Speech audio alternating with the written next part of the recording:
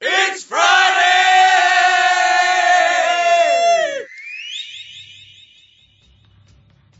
Okay, Tokyo, South America, Australia, France, Germany, UK, Here we go. Head on with Bob Kincaid. 3 hours of conversation, cussin' and a discussin' with America's only born and bred Southern liberal talk host. Head on with Bob Kincaid is brought to you each night by Coal River Mountain Watch. Coal River Mountain Watch invites you to become part of the solution, part of a sustainable future, part of the uprising against mountaintop removal. Coal River Mountain Watch, crmw.net. And now, from high in the hills of beautiful West Bicod, Virginia, here's Bob Kincaid on the Head On Radio Network. Well, howdy.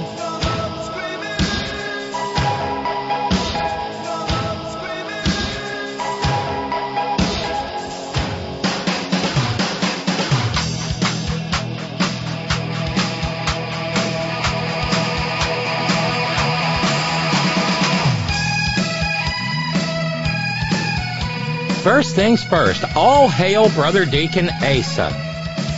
If you listened all the way through the program last night, at the very end of what had been an intense and exhausting 3 hours, talking about another installment in the American abattoir, well, you would have heard me say, oh no, the recording quit. Because the C drive where I do the recording, I should probably figure out a way to not do it on C, but, well, maybe that's weekend stuff. Well, it was full, and when it gets full, it just quits recording. So, I had no and I sent a message to Brother Deacon Ace, and I said, did you have the third backup rolling? And he said, I sure did. So as a consequence, there's actually a podcast for yesterday's program, and that's entirely because of the good offices of Brother Deacon Asa. So again, all hail Brother Deacon Asa. It is Friday on the Front Porch here at the Horn. Probably Friday on the Front Porch where you are too, if you're listening live, that is. It's something on the front porch if you are listening via podcast. This is Friday, the 27th day of October, 2023, the final Friday of October, 2023. We have, We have 2 more broadcasts after this in October. Halloween is Tuesday. I haven't the first foggy clue of what to wear. Last year, I did pull together a Dr. Frankenfurter costume, but I don't know what became of the elements of it. I had the green surgical gown, the curly black wig. I even had the cheesy, great big pearl choker. I don't know. Because I was going to go to a screening of Rocky Horror last year, hence the Dr. Frankenfurter get-up. But regardless, I guess it's technically Halloween weekend. Hi, I'm Robyn. Forgot that part. And if you would like to be part of the Merry Wacky Zany Real-Time Madcap Multimedia Extravaganza that takes place during the 3 hours in which this program is live Monday through Friday, 5 to 8 p.m. Eastern Daylight Time, 2 to 5 p.m. Pacific Daylight Time, all time zones in between in the Great Globe Round, well, pop on in over at headon.live. There's a merry band gathered together that includes Anatole and Irish Dave and Ralphs and Squeaky and Theo, all capably moderated by Horn Chief Agronomist, Chief Mathematician, and Bud Trimmer Senior Status, returning to the trimming, Roger, in Oregon. It is Friday on the Front Porch, and there should be a button over at headon.live that makes it easy to get into the front porch if you would like to when you're listening live. And we'll get at it in about an hour or so. You can also use the stress line, 844-843-4676, if you simply cannot manage the how to deal with the Skype group, and we'll get you in that way too. Every program here, and if you listen to the podcast, please like and subscribe and leave a comment. I don't know. Why are you asking that question, Randy Radar? But at any rate, if you're listening to the podcast, please like, subscribe, leave a comment, tell your friends and neighbors, maybe share it on social media. That's how we will slowly but surely grow this program as we head into our 20th broadcast year, our 19th broadcast year as a standalone internet broadcast. And every program here at the Horn begins with gratitude, and this program is no different. And as a consequence, we say thank you to our 27th day of the month PayPal subscribers, of whom there are none. So now we have gotten to the point where we have 2 days where there are no subscribers whatsoever. So none on the 27th and none on the 21st, I think. But thank you so much late in the program yesterday, because I didn't have the heart to fundraise on the day of a slaughter. But thank you to Brian, and thank you to Ralphs for jumping in and keeping it from being a zero nonetheless. That means the fundraising stands at $14.50. This week is unfunded. So unfunded except for $50 of last Monday. So thank you, Brian. Thank you, Ralphs. We'll just see where the day carries us. If you'd like to help out, the PayPal button is at headon.live. And if you want to do Patreon, that's on the Contribute tab at headon.live.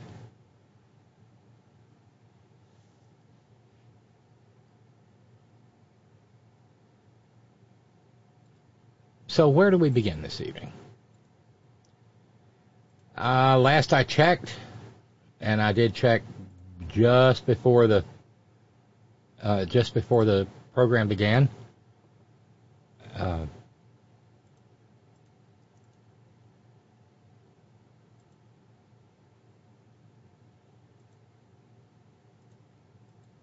And the manhunt in Maine is still on. They found his car down at a boat ramp on the, the Anaskegon River, something like that. And the killer had both a boat and a jet ski. So at this point in time, it may be more of a manhunt than, or more of a body hunt than a manhunt. I'm guessing he's probably dead, but I could be wrong.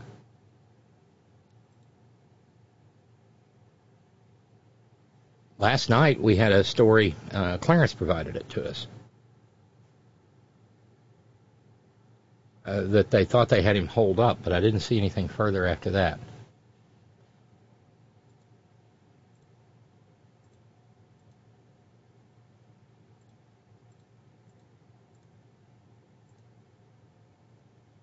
So there, like I said, there are several places we can begin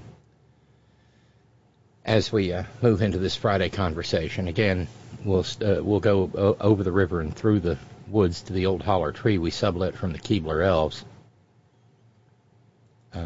wherein we keep the Extraordinary Ordinary Round Table. Gather around that in about 50 minutes. I guess we could start with a little bit more information about hashtag MullahMike. You know, the new Speaker of the House, second in line to the presidency. There's a horror. Yeah, Steve, you're not wrong. I was thinking the same thing. The Maine massacreist, Steve in New York, says, this reminds me of Rambo's first movie, First Blood. The only thing is, Rambo never murdered people on family night in a bowling alley or attacked Schmengi's Bar and Grill. And here's another little piece of trivia. Is it just me, or does anybody else wonder if Schmengi's Bar and Grill, if there really is a Schmengi? Because wasn't that the brother polka playing accordionist duo from Second City TV? I know, long time ago, but yeah. Well, weren't those two guys named the Schmengis? Didn't they lead like tour groups to Eastern Europe? John Candy was part of it, and wasn't Joe Faraday? Maybe it was John Candy and Eugene Levy. Just trivia. Randy Radar says the new speaker sort of looks like a younger Russell Crowe of A Beautiful Mind movie fame.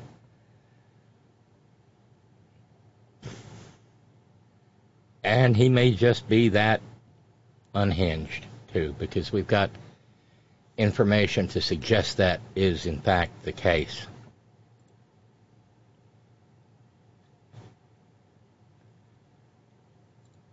Pardon me, before we get started, though, pardon me if I have a righteous little giggle and share it with you. Sometimes you just see a headline, like, are you even paying attention?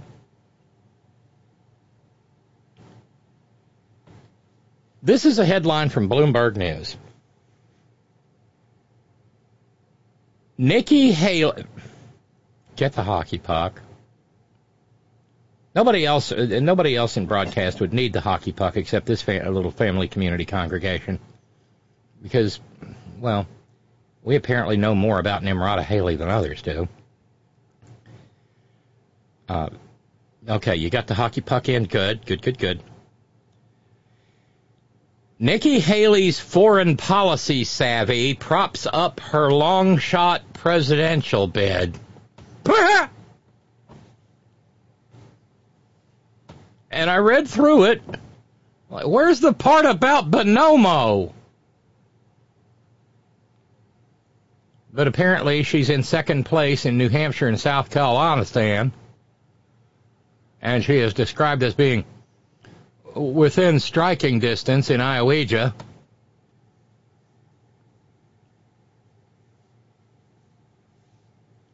And Jill Guston, a 70-year-old Republican who works in real estate in Cedar Rapids, Iowa, said she has the best international experience of the candidates. We're a global village, and the world's a mess. We need somebody who has the education, the foresight, and hopefully the intellect to deal with world issues.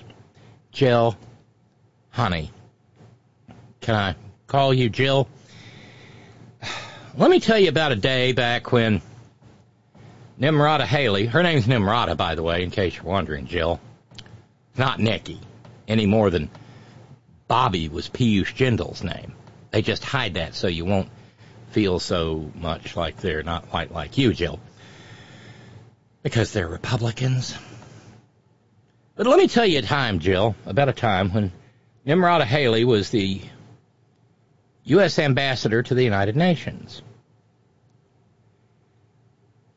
She got a phone call one day, Jill, and she had her executive assistant put it through to her because it was a very important phone call, Jill. Jill, it was a phone call from the president of Poland. And, of course, the president of Poland had a thick Slavic accent, so Nimrata Haley knew it had to be real. And so she carried on a running conversation with the president of Poland. In fact, Jill, if you were to go back in the archives of this program, you might even hear the recording somewhere along the way. We had it once. And, of course, she had a very serious conversation with the president of Poland, because any conversation between the United States ambassador to the United Nations and the president of Poland would necessarily be a very, very important conversation. And then they got around to, the president of Poland did, the president of Poland got around to asking Nimrata Haley, the United Nations ambassador, or the United States ambassador to the United Nations, the president of Poland got around to asking her about her position on the trials and tribulations of Bonomo, a small island nation off the coast of, I think, Vietnam, perhaps. And Nimrata Haley, she manifested that diplomatic approach of saying a lot without saying anything. You see, Jill, she'd never heard of Bonomo. Nimrata Haley hadn't. She, with her, what's Bloomberg say here, her foreign policy savvy, and she'd never heard of Bonomo, Jill, because, well, Bonomo doesn't exist. Because it wasn't the president of Poland on the phone. It was the Morning Zoo crew from Moscow 98.8, the vulgar boatman. And they made a complete ass out of Nimrata Haley. Because Nimrata Haley knows just how smart she is.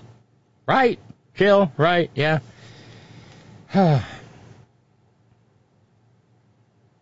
Bloomberg says Haley has continued to pick up support thanks to her experience with international issues, a rarity among current GOP candidates. Also a rarity among GOP voters. She is, in a word, picking up support among people who mouth walk and knuckle breathe and pick their teeth with their toenail clippings. Jill, and apparently you, Jill, are one of them.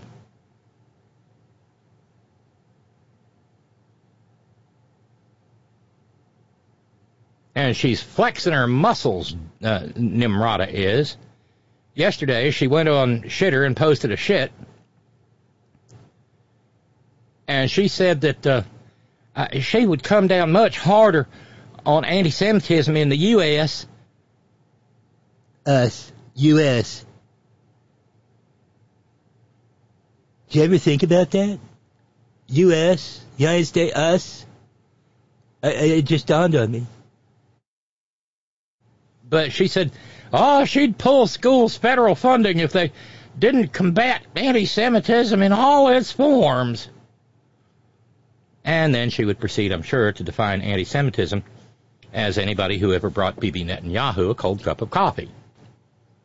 Or saying something less than fawning about Israel. But I figured we needed a giggle to get this Friday on the Front Porch started. And having a headline that has Nikki Haley and foreign policy savvy in the same sentence is abso-damn-lutely hilarious. Okay, the Schmengi brothers, Steve in New York, reminds us the band was the Happy Wanderers from the fictional country of Lutonia. Don't tell Nimrata. Ixnay on the Utonia way being ictional Fae. And yes, it was John Candy and Eugene Levy. Thank you, Steve.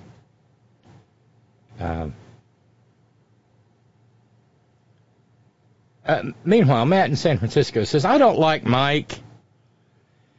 The more I learn about MullahMike, the more I think he has a woman locked in his house that they call of Mike. And his wife refers to him as Commander Johnson. Side note, says Matt. And believe Matt when Matt says something like this, because this is... Matt says he sets off my gaydar something fierce. Matt has extremely finely tuned gaydar. So when the klaxons go off for Matt in San Francisco, you can know that you can know that there's a solid tone lock You know? Yeah. Of Mike. Is that the woman who spent several days on her knees in prayer? I think so.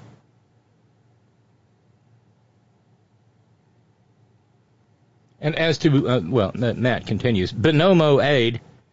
90% of Republicans agree with Nikki that Bonomo should receive increased humanitarian aid from the United States. Damn, Matt, you're off and running early.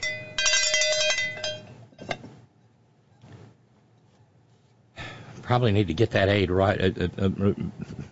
Get on that right away. I mean, we can kind of let Gaza and Acapulco hang fire.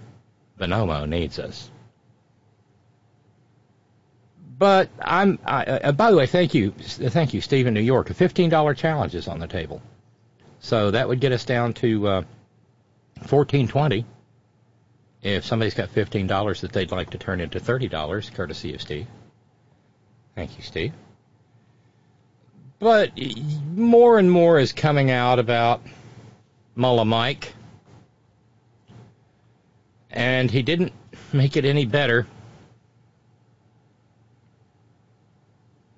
in the wake of the massacre in Lewiston, Maine.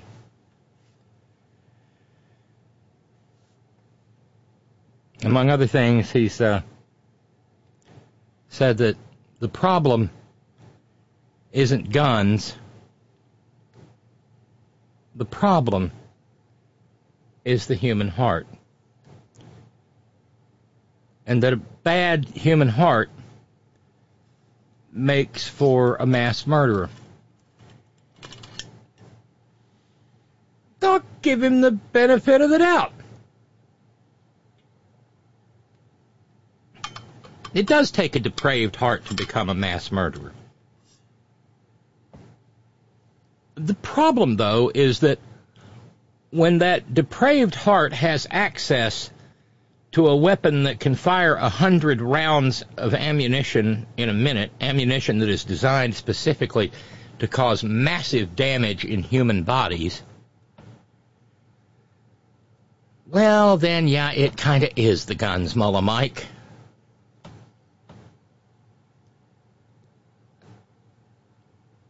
And, of course,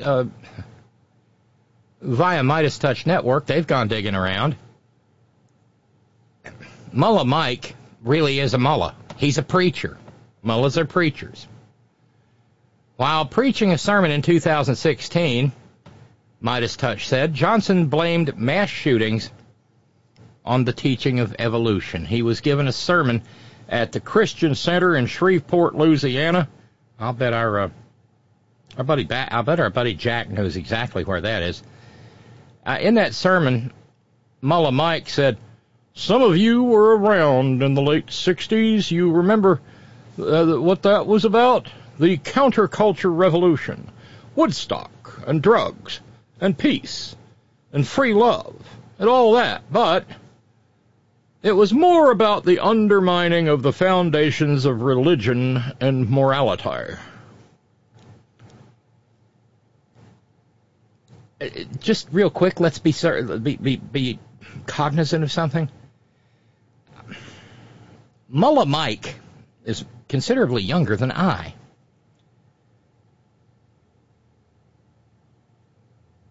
My witness of the 1960s was that of a 5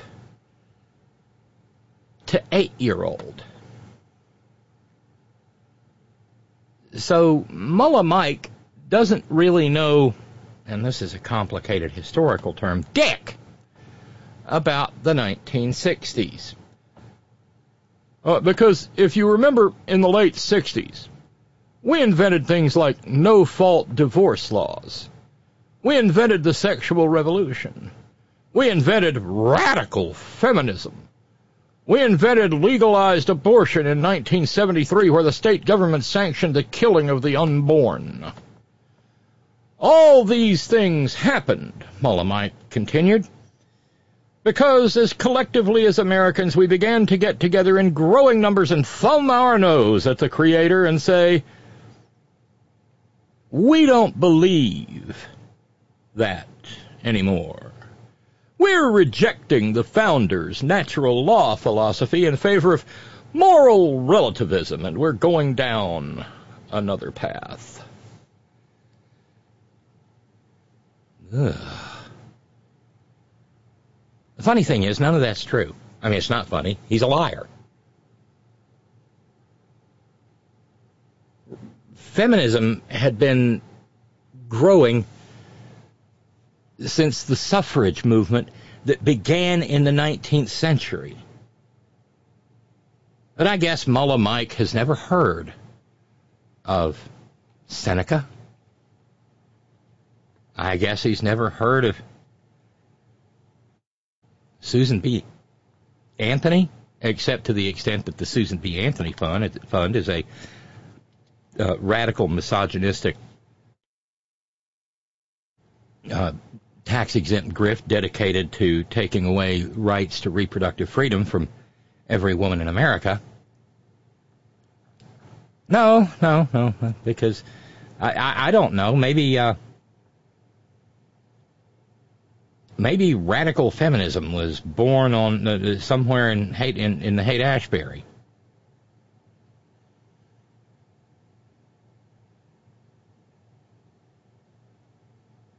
The sexual revolution. And it all happened in that one house where the Grateful Dead came to be. Especially, and then, wonder what he has against no-fault divorce. Oh, I know what he has against no-fault divorce. Because a woman seeking to get away from a man who's tormenting her should have to jump through hoop after hoop after hoop after hoop in order to get free. And so he continued in this sermon. Now, what we tolerate in moderation, our children excuse in excess. What happens when you fast forward another 30 or 40 years? We know that we're living in a completely amoral society. Again, I'd like to, and this is a little bit of a carryover from yesterday's program, I'd like to remind MullahMike that shootings such as that in Lewiston, Maine, were extremely rare in those wild-eyed, radical, dope-smoking, acid-dropping, bra-burning 60s than they are now.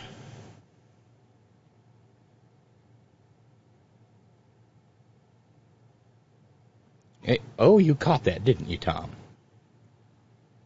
Tom in sunny San Rafael noting, MullahMike. Wait, I thought it was wife who was going down that path. Ha. Yeah, I had the same thought, but well, sometimes I leave the punchlines out there for y'all. Yeah, well played, Tom. Well played. Brother Deacon Asa says, MullahMike doesn't know Dick. Based on what Matt just told us, MullahMike should know Dick quite intimately. So, too, Matt ain't alone in his sentiment. I knew MullahMike had sugar in his tank the moment I laid eyes on him. Sugar in his tank. Brother Deacon. Scary Jerry says, MAGA Mike is the most terrifying thing that happened this week. He's a true believer. If Gaydar's a thing, then apocalyptic notifications are also a thing. Shout out to all my Seventh-day adventurers. Doesn't MAGA MullahMike seem like a national Sunday law kind of guy? I wouldn't even book that bet. Wonder what kind of boat I need to get to Cuba. I'm not joking. It's like Alex P. Keaton left business school and joined a cult and ran for Congress.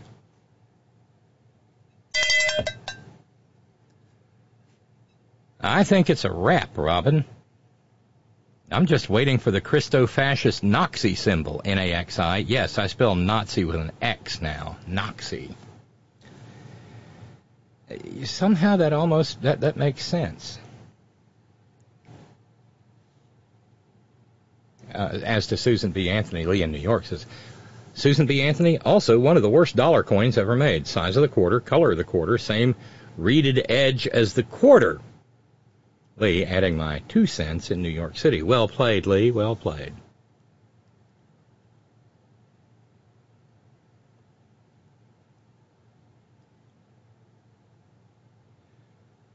Angelo writes from the People's Republic of the Bronx, MullahMike Johnson. Much, if not all, of what MullahMike had said was debunked by Stephanie Kuntz in her books The Way We Never Were and The Way We Really Are.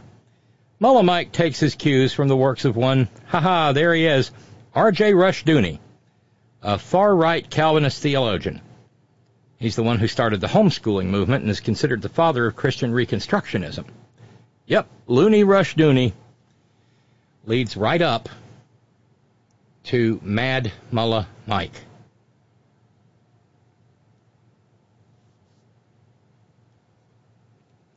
And the thing, and understand, because their Orange God Emperor insisted upon it, every Republican voted in favor of Mullah Mike. For instance, we have this little gem, courtesy of Matt in San Francisco, in which Mullah Mike got into it with a doctor during a congressional hearing. As Matt in San Francisco notes, this guy is knuckin' futz. He very much is. House Judiciary Committee holds hearing on abortion care access. Might want the hockey puck again. This might be an evening for keeping the hockey puck handy. Abortion care, the stated topic today, is of course an oxymoron. But the timing and the obvious purpose of this hearing today are unconscionable, and they are profoundly damaging to our institutions. Democrats are engaging in a brazen attempt here to intimidate and bully the justices of the Supreme Court as they consider a challenge to Mississippi's pro-life law. As soon as the draft opinion was leaked, their activists on the left began to picket and harass the justices and their families in their homes. Democrats have threatened the justices by name in the press, on the steps of the Supreme Court, and in recent briefs to the court. And now, in this and previous Judiciary Committee hearings, we have jurisdiction over the American system of justice, and the fact that we would be here trying to influence a pending opinion is unprecedented and dangerous to our institutions. So much for the Constitution, our system of justice, and our critical foundations in the principle of judicial independence. There is no right to abortion in the Constitution, period. Never was. It's not in its text, it's not in its structure, not in its meaning. Roe invented the right out of thin air, and it was highly criticized from the moment that it was... No, he's wrong. But then again, Mullah Mike is a liar, because Mullah Mike will say anything in advancement of his toxic faith. Roe, the right to reproductive care was not invented out of thin air. It had existed in one form or another for almost since the beginning of the Republic itself, and in times well before that.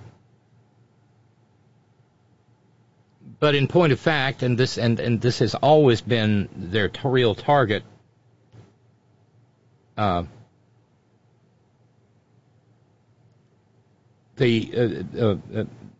right to privacy, as it was originally enunciated years before, in a case from Connecticut, about birth control,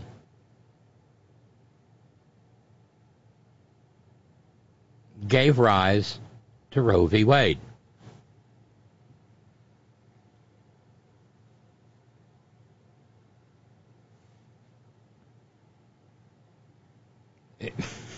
Billable. Mullah Mike and knee pads. Since Mullah Mike's wife Kelly spends so much time on her knees, do you have the address to which we can send knee pads to Mullah Mike to prevent Kelly's knees from getting sore? I'm going to leave that one alone. MAGA MullahMike, Lee in New York, says, I believe the 3M company should sue for copyright infringement. Published. And this has imposed a tragically consequential and a court-created social policy on the people of our country. And as a result, as was said a moment ago, almost 65 million of America's unborn children have perished because of it. Because there is no right to an abortion in the Constitution, that question is left to the states for the people to decide. This is long overdue, and after nearly a half century, we are very hopeful and grateful that that might finally happen. Ms. Goodwin reminded us just a moment ago that facts matter. So let's talk about the underlying facts, because the facts and the law and the logic and the advancements in medical technology are clearly on the side of life. As the Susan B. Anthony list... You know, the life of fetuses, not the life of mothers, not the life of children in being, that in being term being something that MullahMike might remember from his law schooling days. A life in being. Do you remember your rule against perpetuities there, MullahMike? Yeah, a little wad of tissue is not a life in being. That's why when the king died in the Middle Ages, leaving behind his queen, she would be confined for 9 months to make sure there was no heir. Because you had to wait those 9 months before there could be a life in being. If she started to show, they wouldn't turn her loose and say, well, okay, no. They had to let her go all the way and give birth, because at birth, that little heir to the throne, potentially, would have become a life in being. At birth, MullahMike. At birth. But understand that everything you're hearing here, they're all talking points generated by the Alliance Demeaning Freedom, whose coin MullahMike accepted with great relish, and whose agenda he will vigorously pursue in his position as Speaker of the House.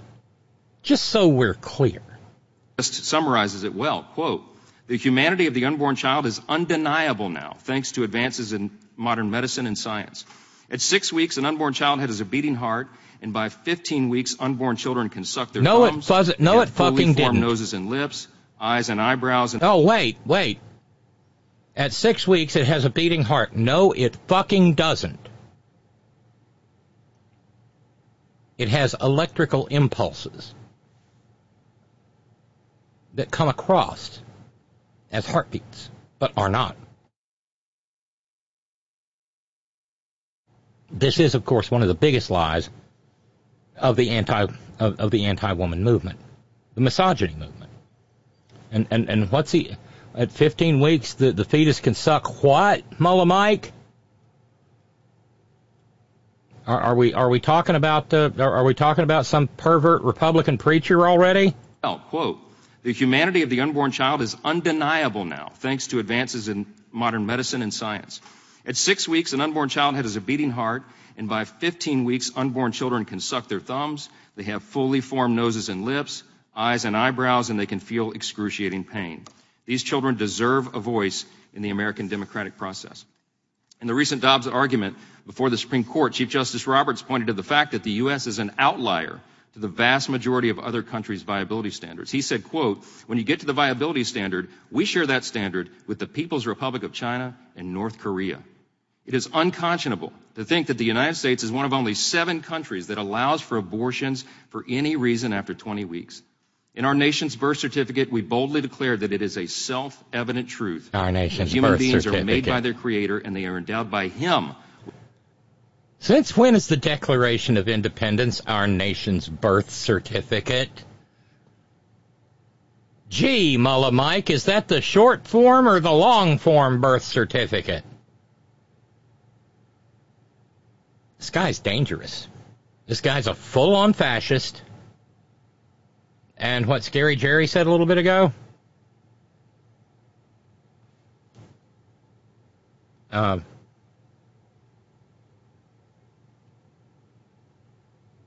It's like Alex P. Keaton left business school and joined a cult and ran for Congress. I think it's a wrap, Robyn. Just waiting for the Christo-fascist Nazi symbol. Nazi symbol. Sure feels like that, doesn't it? With certain inalienable rights. The first listed is the right to life for obvious reasons. All three of the Democrat witnesses here today support and advocate for what they say is unrestricted abortion on demand. Let me ask Dr. Robinson. I could go to any of them, but you're the medical doctor. Based on your... Well, let's hold up. He's got this thing with enumeration. He thinks the First Amendment is the most important amendment, as we saw yesterday. He thinks the First Amendment is the most important amendment because it's the First Amendment, when there's no historical there's no historical reference point for that. But of course, he's a goddamn Christo-fascist, so he can just lie, and the people who believe the same shit, toxic shit as he does, will just go along with the lie, because that's how it is among liars. On the other hand, however, the first listed right is the right to life. Yeah, see, you got another problem there, MullahMike. Because those lives were not deemed lives until they had taken the first breath of life. You know, like it says in your Bible, MullahMike. Your website, your testimony today, you clearly support the right to abort a 20-week-old unborn child. So I would love for you to explain to us, in your medical opinion, at what point in pregnancy should having an abortion no longer be an option? Thank you for the question. As a medical doctor, I understand that every pregnancy is unique and different. I also understand that patients need to have access to care, pregnant people, as the pregnancy progresses, and that may be for various reasons. Okay, let me ask you, do you support the right of a woman who is just seconds away from birthing a healthy child to have an abortion? I think that the question that you're asking does not realistically reflect abortion care. In that scenario, would you States. support her right to abort that child? I won't entertain theoreticals. It's not a theoretical, That's not ma'am. reality. You're a medical doctor. I am a medical doctor, and that has never happened. Never happened in your healthcare practice, ma'am, but it happens. How about if a child is halfway out of the birth canal? Is an abortion permissible then? Can you repeat your question? If a child is halfway delivered out of the birth canal, is it permissible to have an abortion? Would you support the right for an abortion then? I can't even fathom that ever. And I'm not asking you if you can fathom it. If it occurred, would you support that abortion or not? That's unrestricted abortion, right? That's a question that I can't imagine. Just like you probably can't imagine what you would do if your daughter was raped. If it hasn't happened, it may be difficult for you. You're not going to answer this question, but how about this one? How does one qualify as fully human? What makes a human being? What makes a person a human being is right. them being born, number one. That's why we have birthdays. And then also their individual DNA, them having autonomy, being able to act and think. Okay, but wait a minute. A newborn child lacks the immediate capacity. A newborn child lacks the immediate capacity to make conscious, deliberate choices. So is infanticide okay? I think what we're here to talk about is abortion care. What you're describing is something that is already illegal, and there are laws on the books for that. So I'm not a proponent. But see, you understand, if Dobbs is handed down, the states will be able to make that decision, and there are some that will go that far. You need to be aware of what we're talking about today. I'm out of time. I yield back. No, they will not go that far. The gentleman's time has expired. The witness may answer the question. I'm sorry? I said the gentleman's time has expired. The witness may answer the question. Okay. In the instance that he's describing, there are already laws on the books for that. Those are criminal acts, and so I'm not a proponent of any additional restrictions on people being able to access abortion care. I'm a proponent of us just enforcing the laws that are already on the books. But what if the law is changed to allow for that? The gentleman's time has expired.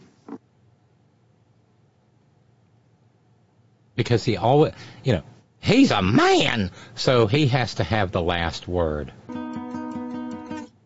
What a toxic fascist. It's breathtaking. Note coming in from Theo. MullahMike is nothing new. The late philosopher Eric Hoffer described Mike the Johnson in The True Believer with chilling accuracy. What monsters would walk abroad were some people's faces as unformed as their minds? What monsters would walk abroad were some people's faces as unformed as their minds? Yep, Theo, nailed it. But we're not done with MullahMike yet.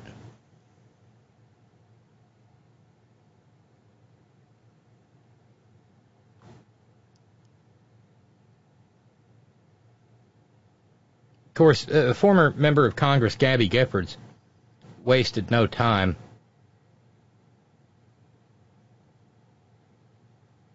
in taking MullahMike to task. Or rather, Chris Harris, Vice President of Communications for Gabby Giffords. Chris Harris said, "You know what doesn't lead to gun deaths in schools? Teaching kids science. What does? Giving kids easy access to guns." Norm Ornstein over at The Atlantic just said, lunatic. Goldie Taylor at the Daily Beast said, Speaker Fruit Loops.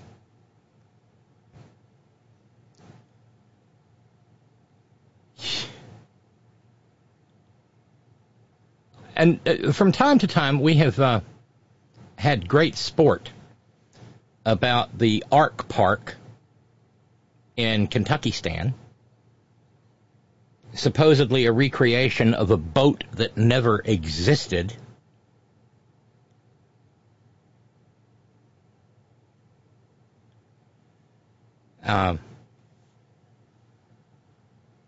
And when he was founder and chief counsel of a Christo-fascist tax-exempt grift law firm, they got about $18 million in the form of sales tax rebates for the Ark Park.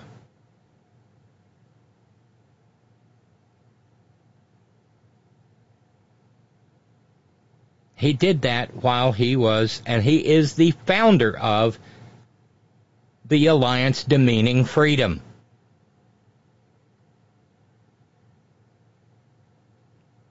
Actually, no. He worked there. Then, when he left the Alliance Demeaning Freedom, he founded Freedom Guard, another tax-exempt grift stealing from the commons of the United States, and was hired by Answers in Genesis. And that's Ken Ham's outfit that runs the Ark Park scam, and got massive tax rebates from the state of Kentucky, Commonwealth of Kentucky, I'm sorry.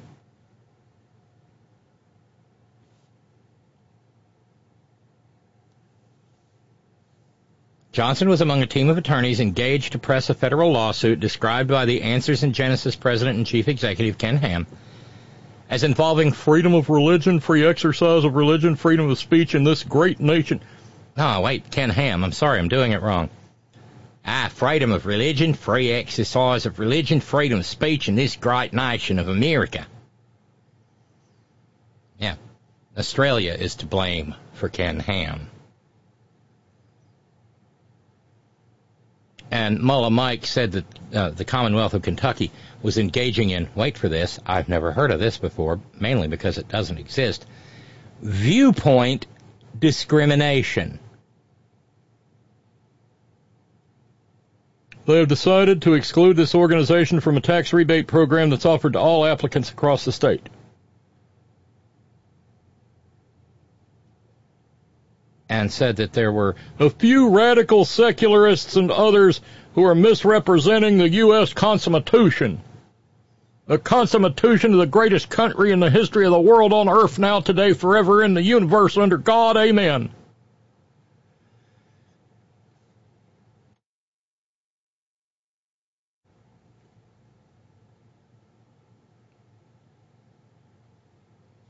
It just gets worse and worse and worse.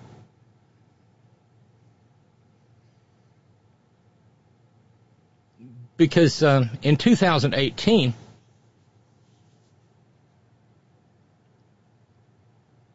MullahMike accepted an invitation to deliver the keynote address at a Bible conference.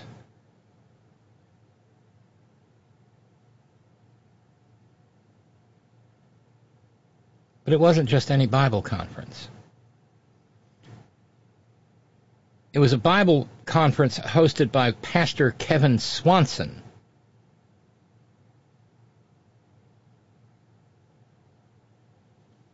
Kevin Swanson asked, and MullahMike accepted.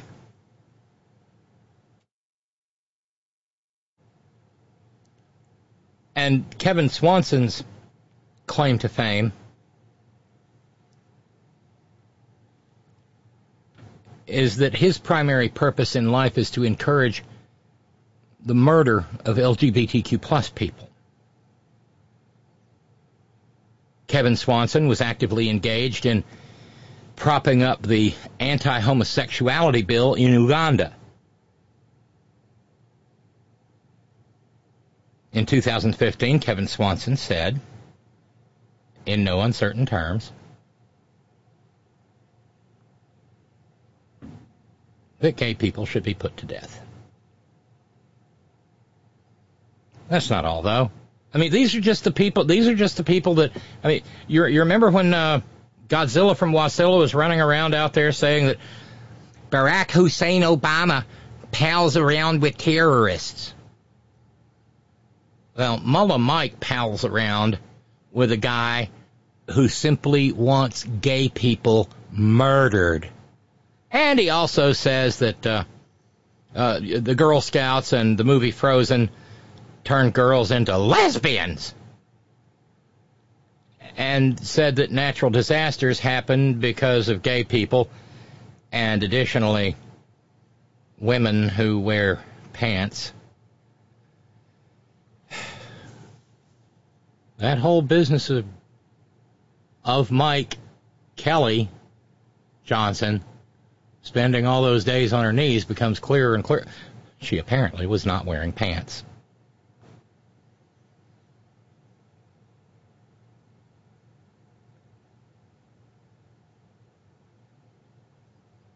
Kevin Swanson once said that he wanted the Rose Bowl parade to have a float in which a gay person is stoned to death.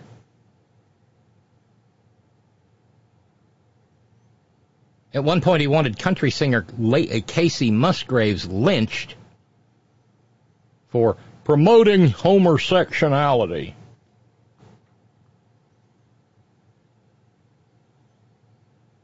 He went so far as to say that marriage equality, no, really, marriage equality is just like the Sandy Hook massacre.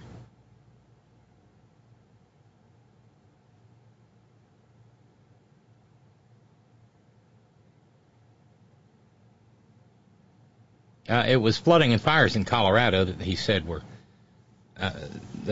brought on by decadent homosexual activity and women wearing pants. Well, what about the non-decadent homosexuality? You know, where I mean, there's just, you know, there's some candles, some scented candles maybe, and a little bit of soft music. Nothing decadent about it. Well, again, they sure do spend a lot of time thinking about gay folks having sex. It's really quite gross.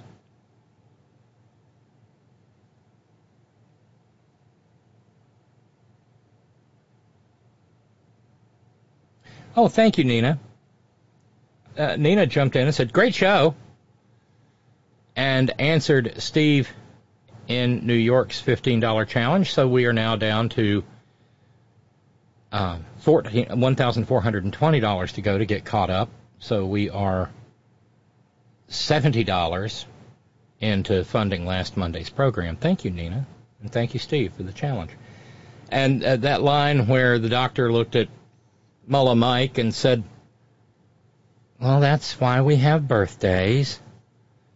Steve knows that fucker is too goddamn stupid to understand that she just slapped that goofy smile off his face. I nominate her for a cowbell.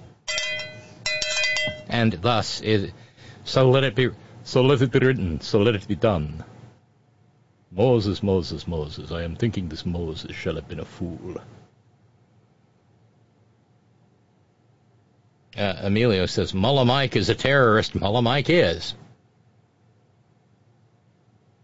And a missive from Dave and the Blind. MullahMike and free crucifixion. I believe that MullahMike is the reason I founded my company. He's jumping up on the cross so much, we're going to give him frequent crucifixion miles. This one entitles him to free internment in any of our participating two-month cemeteries. I also believe he should be introduced to professors for calling, because while he's a Trump unit, I believe that Professor Spicoli will have him nailed. See what Dave did there? This is not an endorsement on behalf of Professor Spicoli, but still, the professor concurs. You dick! Yes. Leah New York notes, my wife loves decadent chocolate cake. Decadent can be great. Wow, you know. One mullah's decadent is a normal, decent person's romance.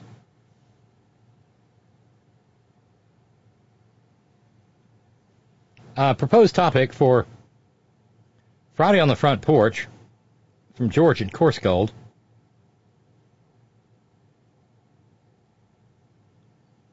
This is off topic, but we can talk about anything on the front porch.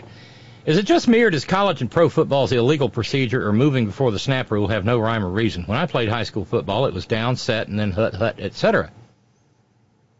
Now everybody's down in their stance, the quarterback barks out numbers, and then all of a sudden they all stand up, look at the sideline, and then gap back in their stance, and just before the snap, an interior lineman motions with his hand.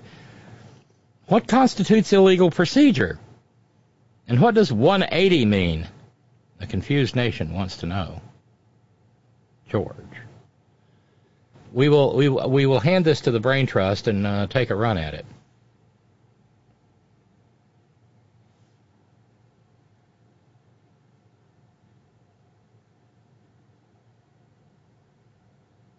And meanwhile,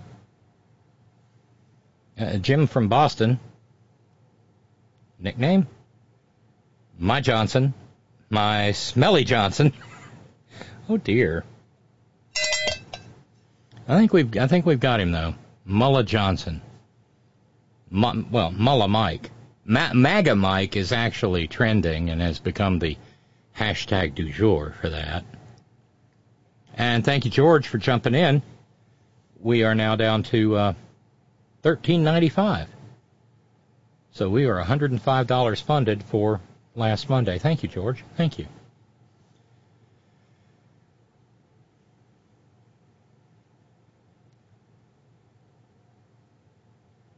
And we do have a significant, I mean, we've barely touched on Hurricane Otis and Acapulco. Much like people in Gaza, people in Acapulco have no electricity, no access to clean water, no ingress or egress. One's a natural disaster and one was entirely avoidable.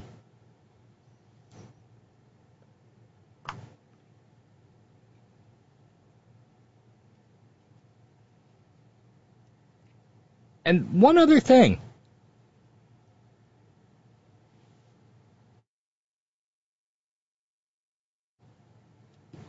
Hey, thank you, Billable. Appreciate that. I don't know if it's real or not,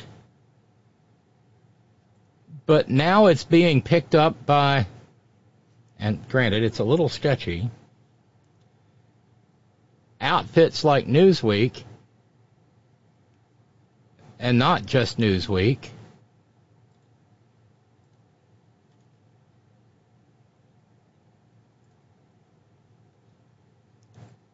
that Big Bad Vladdy Daddy may be dead.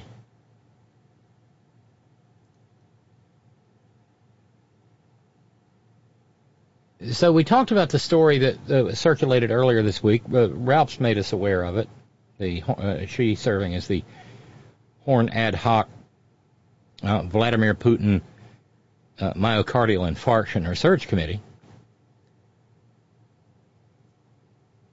And so Newsweek writes, earlier this week, a story that he had suffered a cardiac arrest led to headlines around the world. The Kremlin denied the claim, saying, everything is fine with him.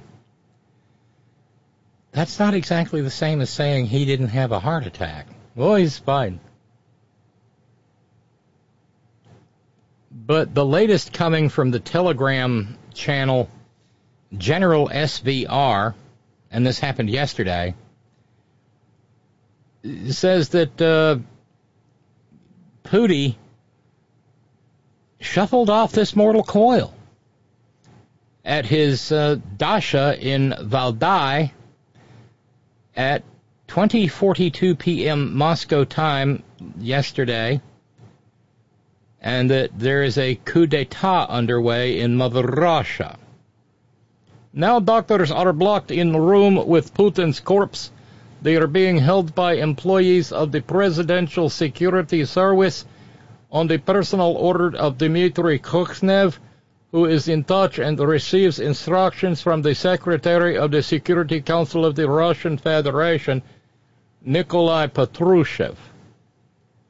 The security of President's double has been strengthened. Active negotiations are underway. Any attempt to pass off a double as president after Putin's death is a coup d'etat. This is some next-level fucking psyops. There have been no sources cited. No evidence given. And so because it's a rumor and because it's a psyop, if he does show up in public, there will, of course, be cries of, that's not Paul! It's right there! It's right there in Strawberry Fields Forever. Oh, I buried Paul. You heard it all, didn't you? Oh, dear.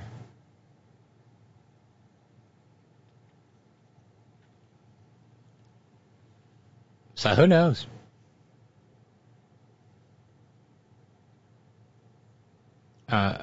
The General SVR channel also says that the next in line is Nikolai Patrushev, and has been saying for a long time that body doubles are used to describe the ill health of Putin.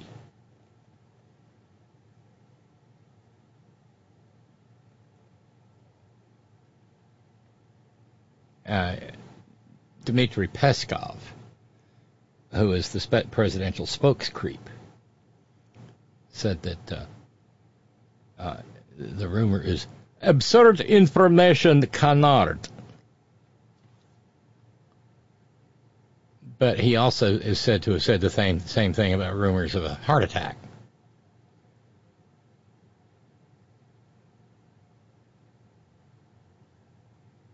But RIA Novosti,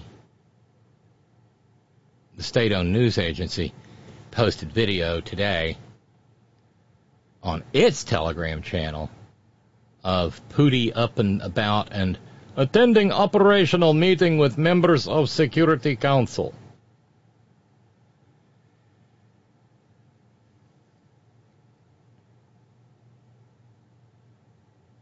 And this is just more in a long string of rumors. Intelligence experts have said in the past that he's undergone treatment back in April 2022 for advanced cancer. For advanced cancer.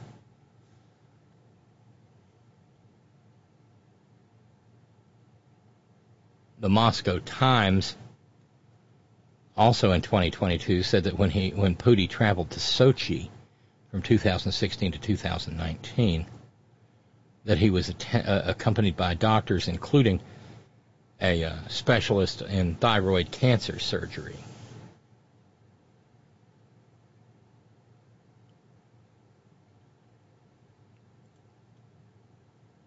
And so that Churchill quote comes back.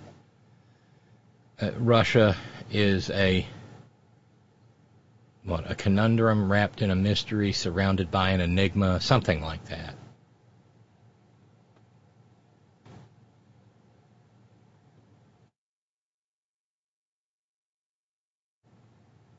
Scary Jerry says, man in the mouth Mike. Continued, say gay. I just finished working on a 7 to 10 minutes radical left-wing Christian comedy set. It's been buzzing around my brain for almost a decade. The premise is that straight men shouldn't hate gay men, but should salute the rainbow flag and thank them for their service. Gay men are like spiders. They catch all the stray aggressive dick. Oh my God, Scary Jerry. It's funny as hell, apropos of nothing, of course.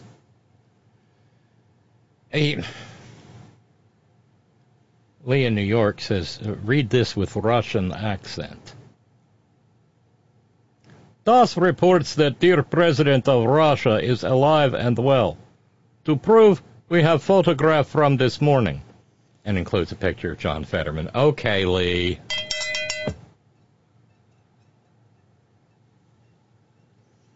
Emilio, wanting more cheesy Russian accent. Vladimir Putin is fine. Putin. Play on words. No, really. There was no aneurysm, and you can't prove it. And stop saying that. He weighs 219 U.S. pounds. He is healthiest man in Russia. He lifts bears all the way over his shoulders, one in each arm. All the men love him, and the women want to be like him. Oh, that last line killed. That, yes.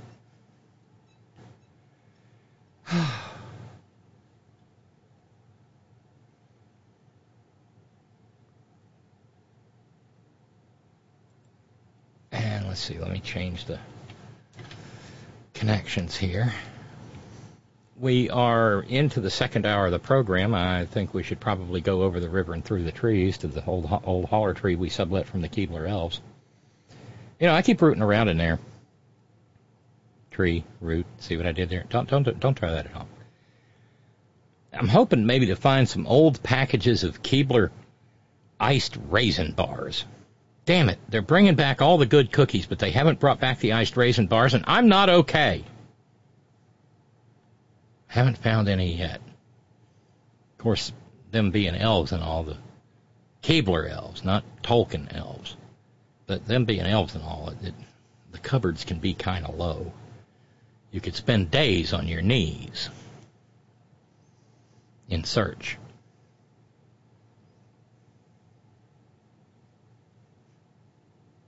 Jeremy, you may have missed the joke. Putin, Jeremy says, has never weighed 200 pounds. LOL. Speaking of the Fetterman photo, Randy Radar says, well, that confirms the myth of the 7-foot-tall Russian.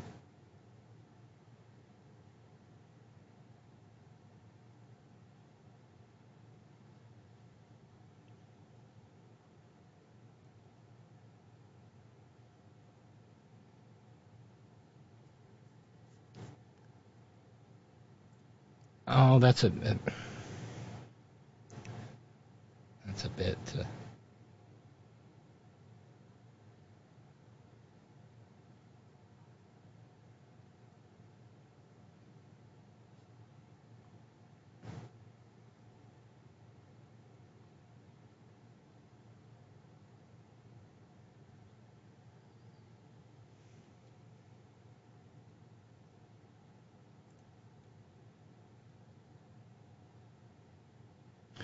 And just a little bit of juicy gossip.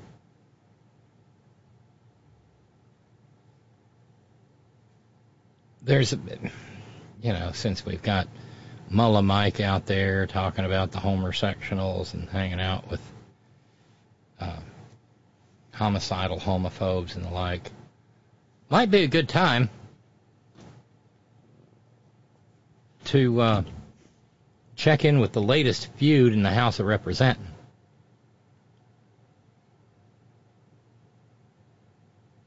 And that feud appears to be between Jason Smith and Matt It Just Gates Worse.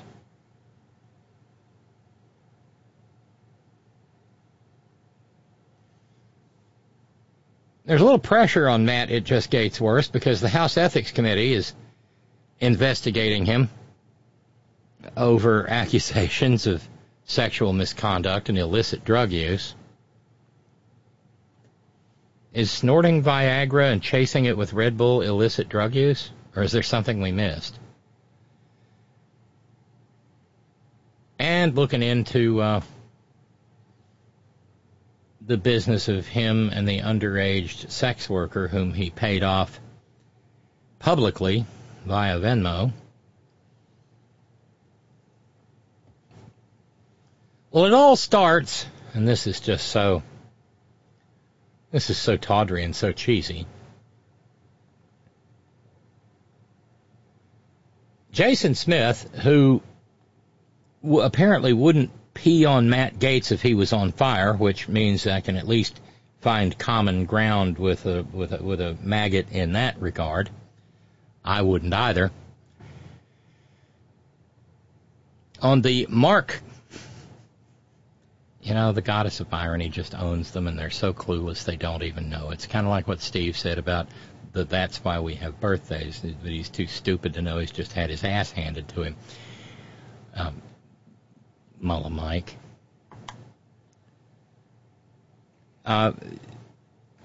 Jason Smith does not like Matt Gaetz. The vast majority of the Republican caucus does not like Matt Gaetz, and I still think we're missing the Democrats are missing a golden opportunity by not filing a motion to expel him or amending the coming motion to expel George Santos to include Matt Gaetz.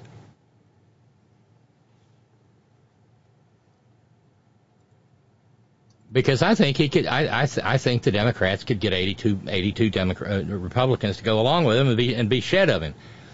But anyway, an invitation went out to Jason Smith, who runs the House Ways and Means Committee, which is sometimes said to be the most powerful committee chairmanship in the Congress.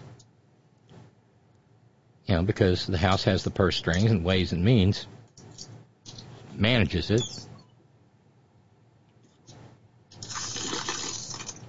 I don't know.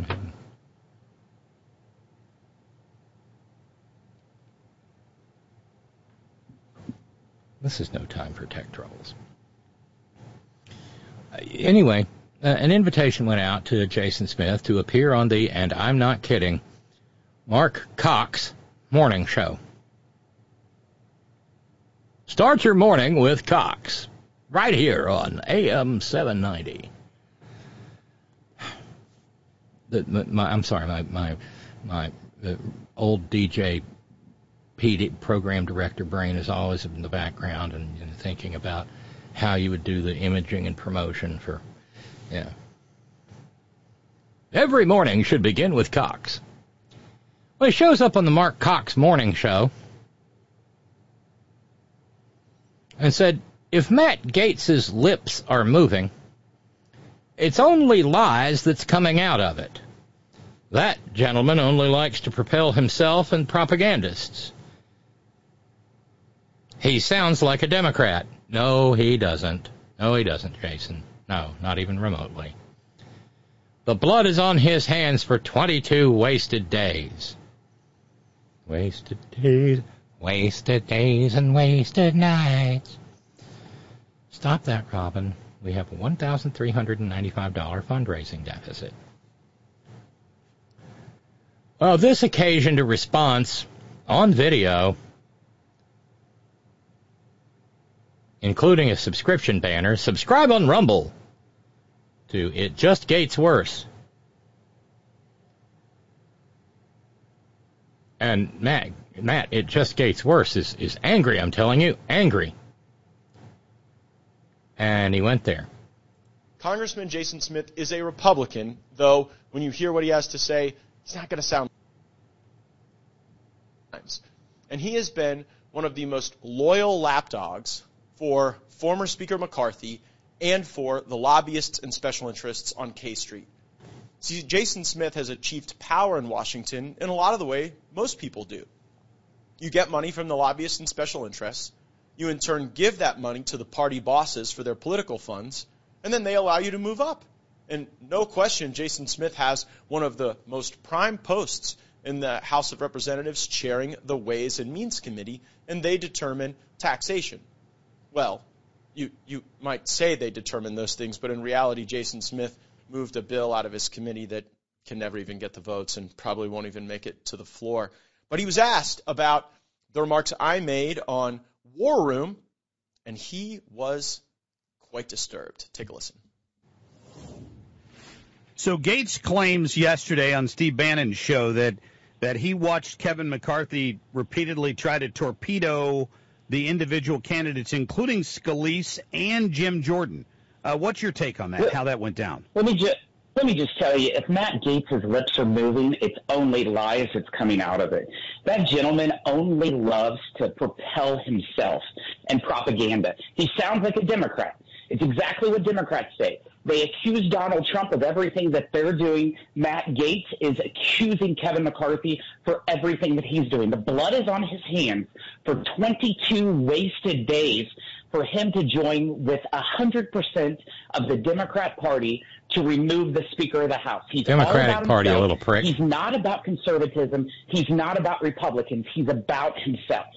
Interesting. Now, I mean, my perception is that, I mean, why would the House vote as they did to elect Mike Johnson, who's clearly got the conservative base? I mean, he's like Jim Jordan, but they wouldn't elect Jim Jordan. Why? Because there was several holdouts from the Scalise world that was upset that Scalise didn't have the votes because a lot of the Freedom Caucus held out on Steve Scalise. So it was all about individuals. You had the chair of the Appropriations Committee stand up and vote against you. Yeah, one question. Where's this guy from? The Appropriations Committee? Oh, no. Funny, they don't tell us.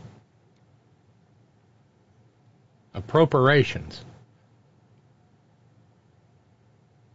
By the way, Matt, just because of where this is going to go, could you calibrate your gaydar for Jason Smith here, please? Jim Jordan, because she didn't like how Jim Jordan wanted to cut spending, and she was a main Scalise ally. So for Matt Gaetz to say that kind of stuff, it's simply not true. I know the dynamics of the 20 people that voted against Steve Scalise, the 25 that voted against Tom Emmer, and the 22 that voted against Jim Jordan. They were not the same people. They were all different people, and it was for different reasons. So Matt Gaetz is a foolish liar. A foolish liar. We are back live. Jason Smith says, if my lips are moving, I'm lying. Well, you know what? If Jason Smith is breathing, he is living a lie. Mm-hmm. There might not be another member of Congress who lives a lie every day more than Jason Smith. And Jason Smith knows exactly what I'm talking about. And by the way, so does almost every member of the House Republican caucus.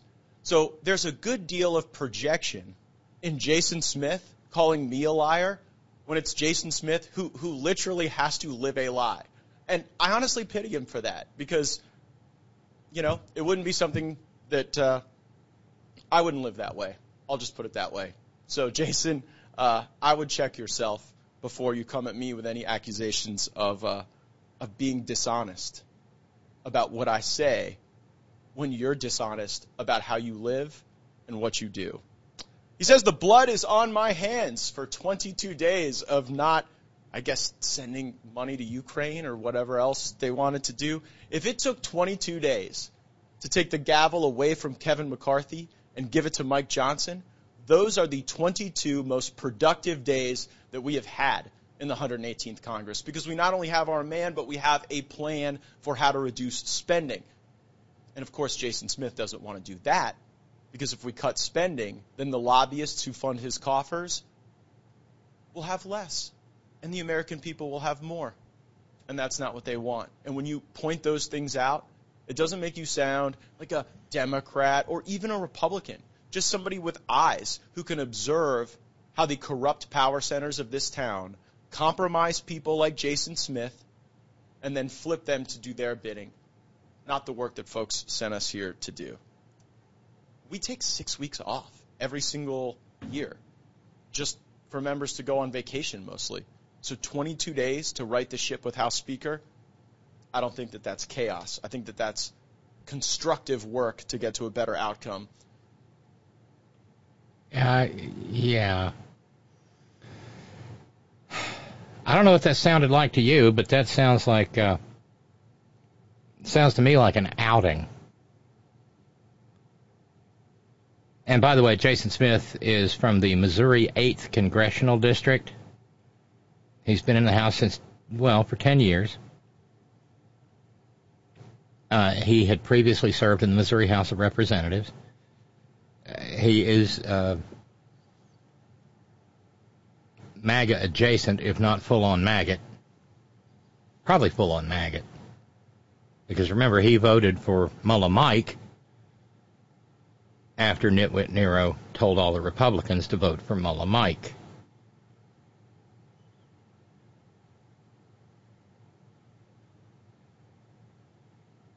He's got a BS in agriculture economics and a BS in business administration.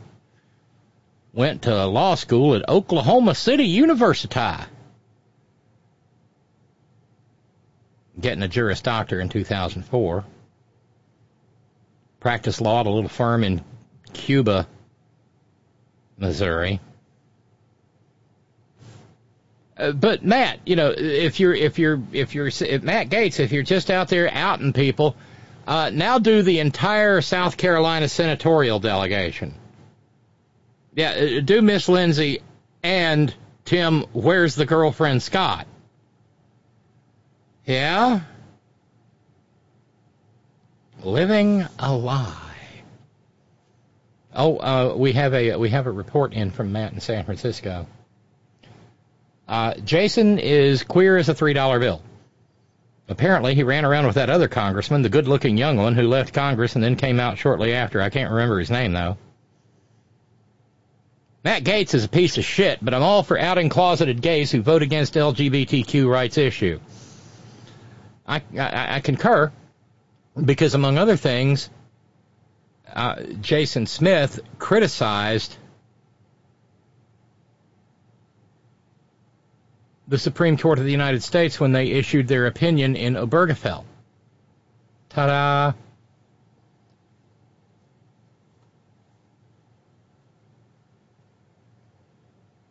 Of course, I see all this, and the first thing that comes to mind is, come on, let's you and him fight. Hope it doesn't hurt too little. And before I head over to the front porch, one, thank you to David in Oregon. Thank you so much. That takes us down to $13.85 to get caught up. So we are $115 into funding for last Monday. Thank you.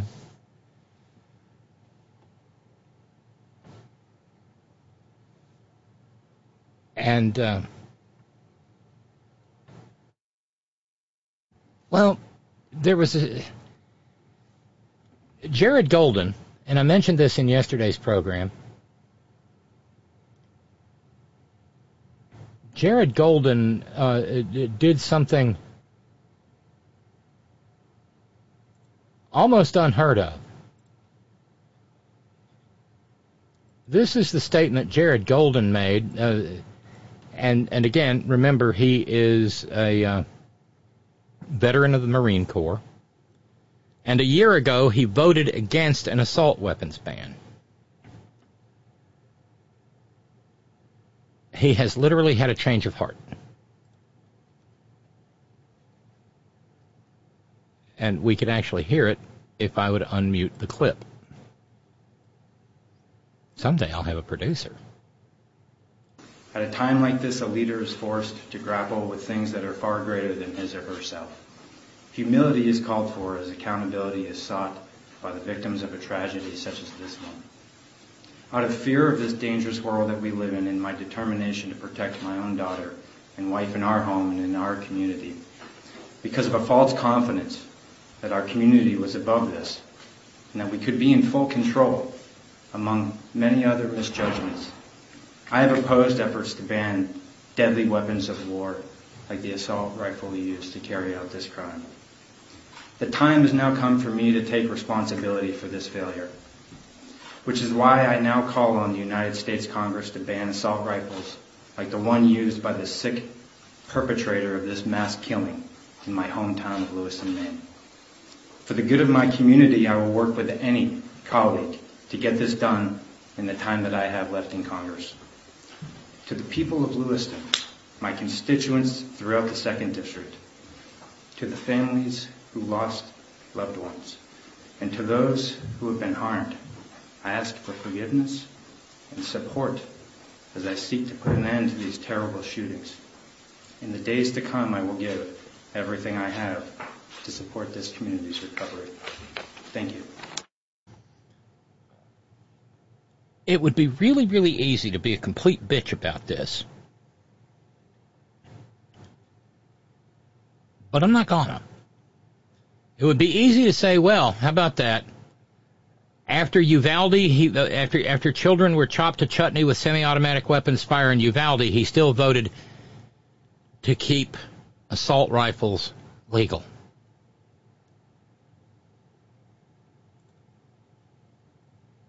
But it came home to him, and now he's repenting. But that's not how grace works. Not at all. One is glad anytime someone sees the light and repents of former toxic behavior, which Jared Golden did. And good on him for it. And I hope he will find colleagues who will get behind a bill, but he will not find the necessary support among his Republican colleagues because, as was printed in the New York Times, I think today, maybe yesterday, there are no moderate Republicans in the House. And not much in the way of them in the Senate. And just from a matter of from the standpoint of reality spoken here, if by some unfathomable miracle an assault weapons ban were to make its way out of the House, it would die in a pool of blood and dust on Mitch McConnell's desk. Because, there in Kentucky, where I'm from, we need a semi-automatic assault rifles so that we can go squirrel hunting, and deer hunting, and elk hunting, all kind of hunting. And I know my dear friends down in places like Louisiana and South Alabama and Florida and Georgia coastline, they need AR-15s to go gator hunting.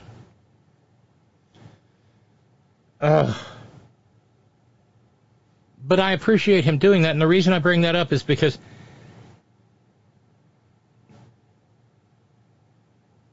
if in fact Jason Smith is a gay man, and if in fact he is living in the shadows of the closet, a paraphrase from the Elizabethan poet Andrew Marvell comes to mind.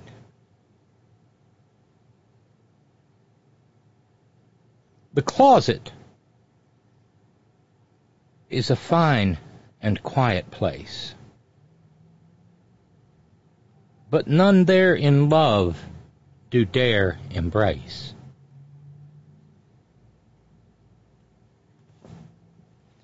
He could come out, repent,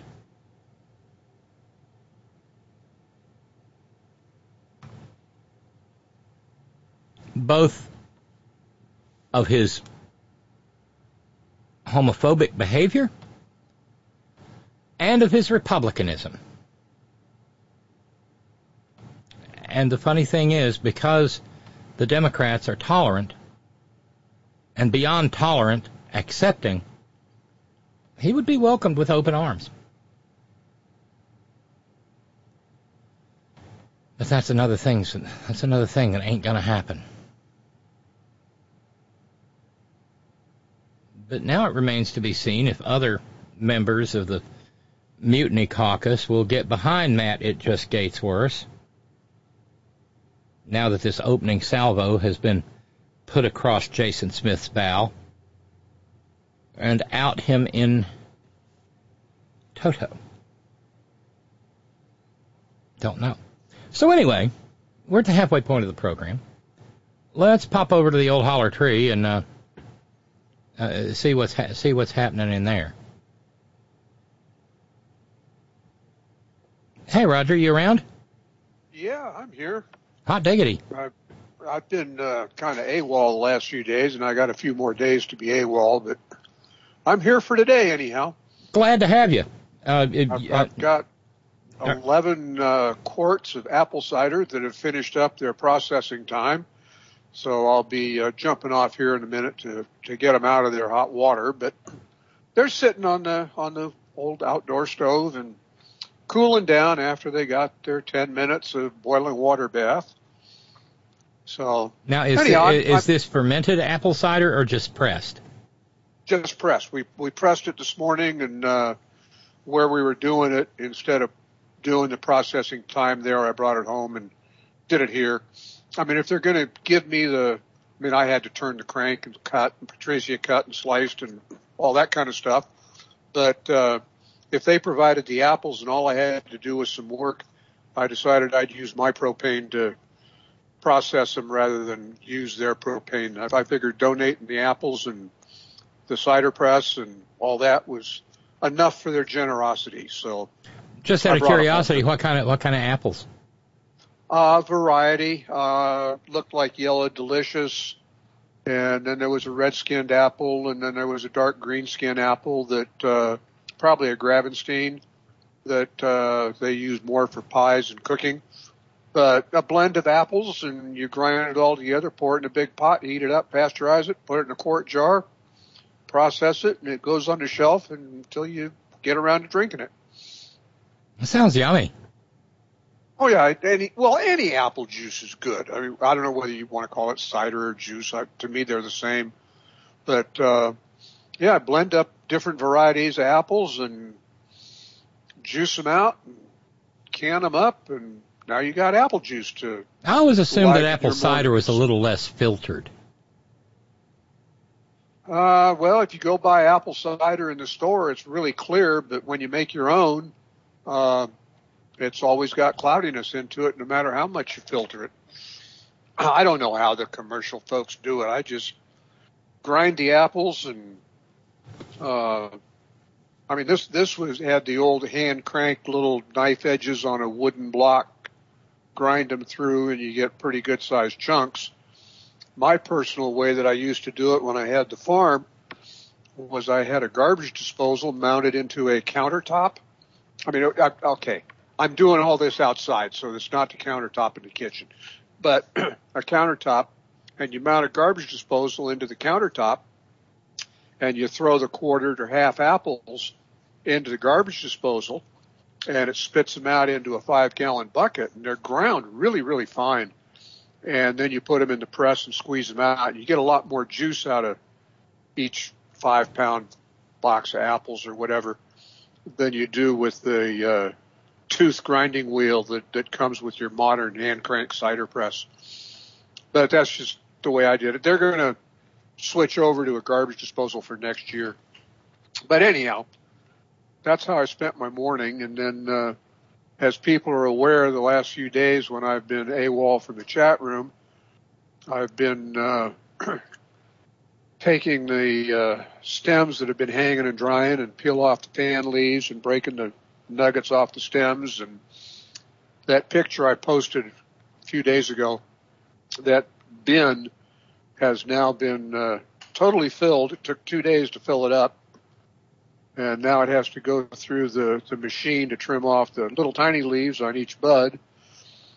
And we probably, I don't know, right now we've probably got 20 pounds, and we're headed more toward 50 to 70 by the end of the harvest of nicely trimmed bud. But as I say, I got a few more days to do that. But anyhow, getting back to an earlier tidbit here in the program, on no-fault divorce, I'm not sure it was the first person that ever thought of it, but the incredible proponent of it and managed to get it pushed through the California legislature, excuse me, was none other than Ronnie Reagan. Because when he and Nancy Davis wanted to get divorced so he could marry Jane Wyman got divorced so he could marry Nancy Davis. The law in California was that one or the other, there had to be a fault. Usually it was considered to be adultery. And according to the writings of the time, neither Ronnie nor Jane Wyman were having an affair with anybody. They just didn't want to be married anymore. But in order to get a divorce in California, one of them had to be accused and admit to adultery. And it was a lie, according to all the press reports. But I think Ronnie is the one that admitted to an adulterous affair, and that allowed them to get a divorce. So he pushed through the California legislature the irreconcilable differences agenda, so that two people could just walk into the courthouse and say, hey, we don't want to be married anymore.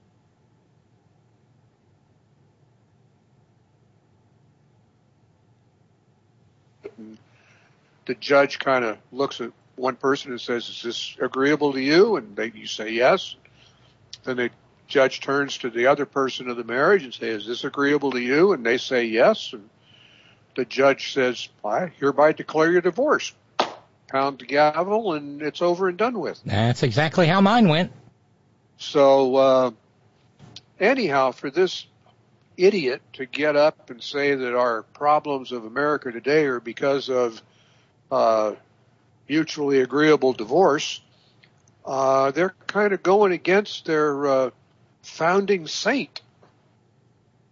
Well, but you gotta understand, Saint Ronnie of Reagan, old 666 himself, would not be welcome in today's Republican Party.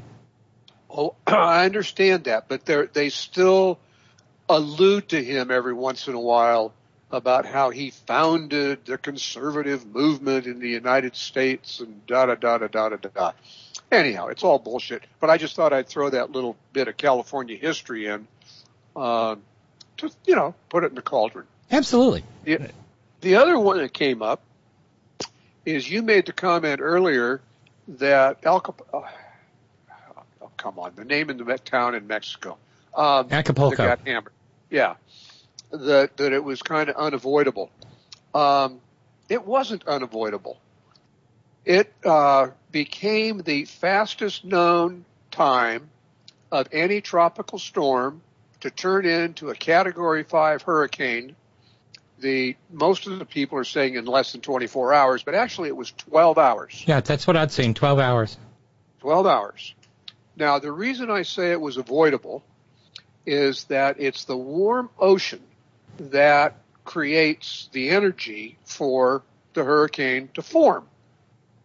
And that warm ocean is 100% due to something we call climate change. Yeah. Because the oceans have absorbed something like 90% of the increased temperature due to climate change. So the absolute abhorrence of the Republicans to deal with climate change is the direct cause of, instead of a tropical storm sweeping through, it became a Cat 5 hurricane. So I don't know how anybody can deny that little fact. Well, it's a fact to me anyhow, that it was the warm ocean temperature, because not only did Florida have incredibly hot oceans this year, the coast of Mexico had, and came up into California, a very hot ocean. And I'm expecting some of our storms here in the Pacific Northwest are going to be wetter than normal because of the warm ocean. And I know in 1955 and in 1964, generally speaking, the area of the California-Oregon border, a little bit into Oregon and down south, basically toward Fort Bragg, got hammered with what they were determined to be called a pineapple express, a very warm air mass with lots of water in it that hit the coast range and dumped all kinds of water. But with a warmer ocean, it's even going to have more water. And the reason I pick 55 and 64 are that those were the two really, really bad flood years in the northwest section of California. Rivers came down, wiped out bridges. If anybody's ever traveled the old Highway 101 called the Avenue of the Giants, there are places there where there's a pole that's about 15, 20 feet above the highway, and there's a little board on it with painted red and white line across there, and it denotes where the high water was in the 1964 flood. And I made it in on the last bus from San Francisco to make it into Eureka in 1964, and that area was simply totally cut off from anywhere for more than 2 weeks. And the only way anything happened was it came in by ship and was offloaded at Humboldt Bay and then transported around to wherever it needed to go. Where I lived there in McKinleyville, after things got kind of put back together, we could drive about 40 miles north and about 40 miles south. And that was it. And you couldn't go east. But that was the only roads we had, was about an 80-mile stretch of road connecting. You could not get from Eureka to Crescent City until the Army Corps of Engineers came in and started running a ferry boat across the Klamath River. And it took, 6 months or so before the roads were fully open to traffic. But anyhow, Acapulco was avoidable. Yeah, right, I agree, on a long term. Yeah. If the oil companies had not withheld evidence and lied about it and over the course of a couple of generations, absolutely. And spent several $1 billion in getting Congress people elected that would do their bidding. And it's interesting you would raise that issue because, lo and behold, the first piece of significant legislation passed under MullahMike happened yesterday. The Energy and Water Development and Related Agencies Appropriations Act. It passed 210 to 199. And the primary purpose of that bill is to take out behind the shed and beat to death renewable energy and climate change remedial programs that were included in the Inflation Reduction Act last year. Because there's always Planet B, right, Roger? Oh, yeah. All we got to do is get Elon to send us. Yeah. Mm-hmm. And by the way, I had a note from Ben, who said for some reason or another he can't get into the Skype group. I don't know why. Well, I have no idea why. We've got 6 people in here now. I just did the normal start and rang the group, and people started populating. That sounds a lot more exciting than it probably was. People started populating. Leave it alone, Robyn. Sorry. Well, I don't know. I mean, Ben, try the button at the top of headon.live, maybe. I'm not sure what's going on because I really don't have any idea how any of this magic works. It's well, what I have been using is just the Skype group Front Porch, right? Which I changed the name yesterday when I got home, and it's held for today. I open that up, and then when you give me the word, I click on Start Call, then I click on Ring the Group. So anybody who's been in here before that didn't get removed by somebody or other gets a ring on their Skype device, and they can either accept it or ignore it, and the room goes. Right. Yeah, that's my... So nothing's been done any different tonight than has been done in the past. And that was the way I was taught. And I'm sure it's the way that this group has been going forever. So I just took over some duties on pushing buttons. Anyhow. Yeah. Well, I appreciate that. I got other things I can chime in with later if things get boring, but let somebody else have a chance. Oh, does it ever get boring? Come on. I kid. Well, I can save them for the back porch, too.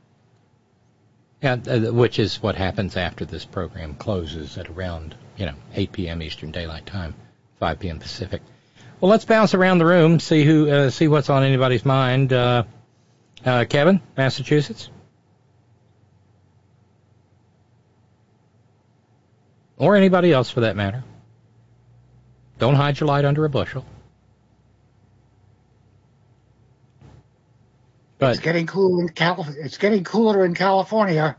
Hey, Squeaky, how are you? I'm fine. We're down in the 60s now on daytime. We have seen the lowest we've seen it get here so far is the low 30s. So we're on our way. I'm hoping it was 41 this morning here. I'm hoping that if the weather is at all cooperative, maybe Annette and I might take a little drive out our road here because there are some really pretty places where the trees overarch the little one-lane road, and it's almost like a Gothic vaulted ceiling, only it's trees with all the autumn colors.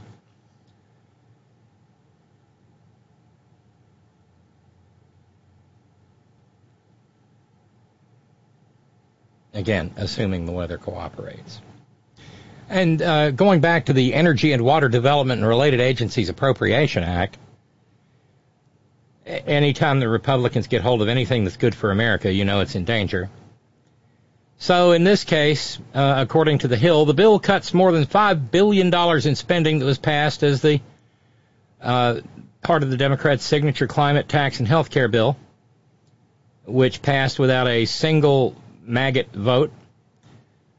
The Hill goes on and says the legislation is unlikely to become law, as the White House has threatened to veto it, but it represents the House Republican position on energy and water-related issues as they negotiate 2024 funding with the Democratic-led Senate and the White House.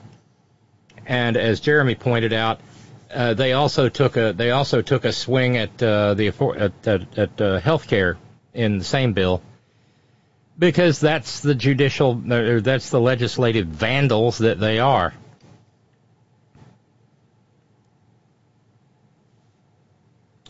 Steve in New York, are you there?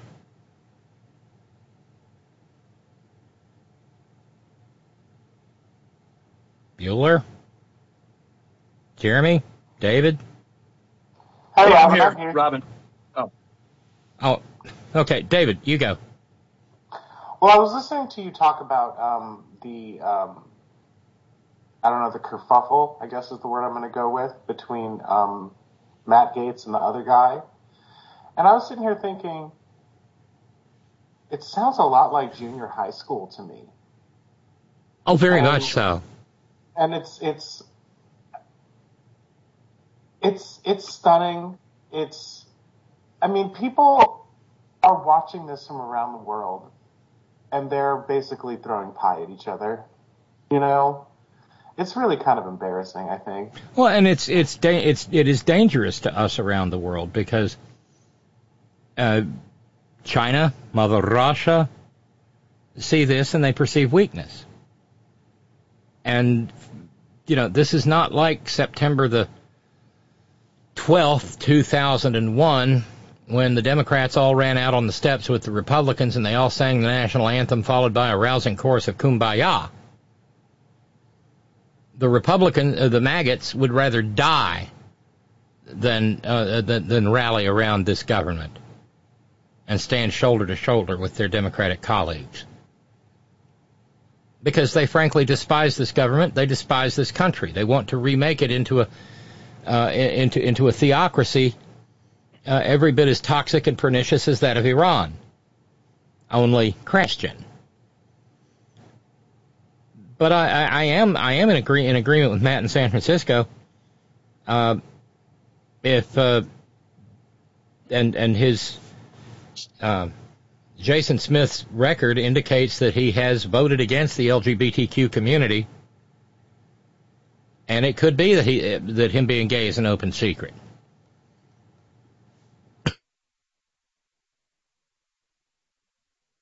And so, is that necessary? Kind of, you know, one of those John Houseman, he earned it. But the fact that Matt Gaetz is the one doing it, well, Matt Gaetz is scum. Pure and simple. Kevin, you were going to jump in. Good afternoon. Good evening. How are you? Oh, good. Just kind of putting together like leftover. I bought some already seasoned chicken, like hot, with some hot sauce. They're already in a package with the chicken, and I kind of just browned it up, and then I took a package of yellow rice and put it in the Dutch oven here, and I'm just kind of going low. I'm just gonna have that, and I have some leftover Chinese vegetables and rice, and I kind of put a little sauce in there, and just got that on low with a cover. Trying to make use of everything I have. On the 5 for $25 with the Wiggling Pig the other day, I picked up a package of, and I know it's a particular favorite of Todd's and mine as well, those boneless, skinless chicken thighs. Yes. Because I've had a hankering for something I haven't made in forever. It was a recipe I actually learned when I was down in at CNN so many years ago. Indonesian peanut chicken. Ooh. And you can do it in a crock pot. You know, it takes a little bit of lemongrass, some coconut milk, some curry, some peanut butter, and you put that all in a crock pot, and away you go. So that may happen this weekend. That sounds dynamite. Yeah, with some, with some nice jasmine rice. That's heavenly. So did you get that description I sent a couple of days ago in the chat room about, remember that picture from 1933 when Hitler became chancellor and he's riding in the car with Hindenburg? And I mentioned that that Hitler was, what's that guy's name, the new speaker? I forgot his name already. MullahMike. MullahMike, yeah. He's Hitler, and then Hindenburg is McConnell. I'm just trying to put that out there for everybody, just to if everybody's familiar with that picture, like McConnell's like the last. He represents the Weimar Republic. You know what I mean? And of course, Hindenburg had said upon the accession of Hitler, "We will manage this Hitler." Oh yeah, you see the picture. Oh, excuse me, I was chewing food. I'm sorry.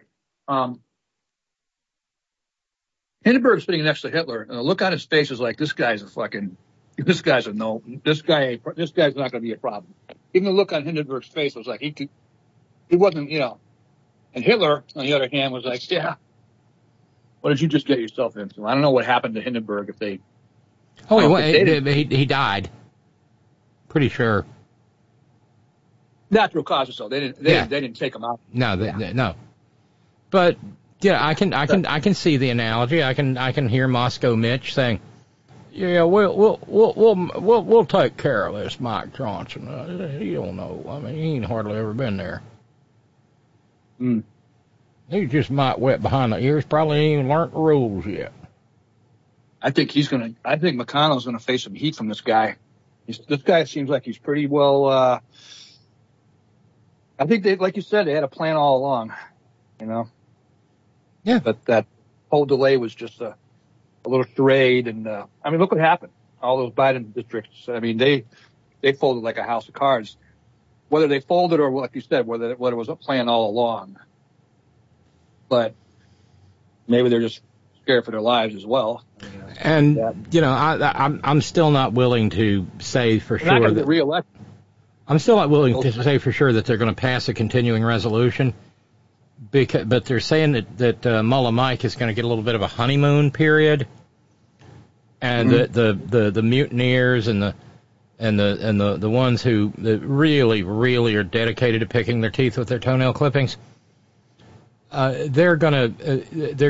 may let him by with a continuing resolution just to get where they want to go, but I don't put a lot of stock in that, but any continuing resolution will also come with all kinds of toxic maggot talking points, which will, at least in theory, make it impossible for the Democrats to vote for it. But it also faces the reality of that it has to go across the building and be agreed to by the Senate, as well as being agreed to by the President of the United States. We'll see how this shakes out. I mean, McConnell still got power. I mean, I'm not saying he's going to fold. He's got a lot of interests. He's got a lot of money that, I'm sure he's taking a look back and taking a look at this guy and seeing his rhetoric, and it's like, he knows that's not good for the country. It's not good for business either. But they don't care about business. Like you said, I mean, they don't care about this country. They don't care about business. They don't care about anything, nothing except their theocracy and their beliefs. I mean, this country could go completely, and that's what happened when you can make a comparison with Israel with Netanyahu. He didn't care either. He just cared about himself and his own political ambitions and his cronies, taking care of them. And look what happened. They felt, whether he was completely complicit in that, what happened or not, he was asleep at the switch, or the people that were responsible, whatever. I mean, and the same thing could happen here. There's the political ambitions of these people. They may say, okay, we got our theocracy finally, but guess what? Now look who's coming.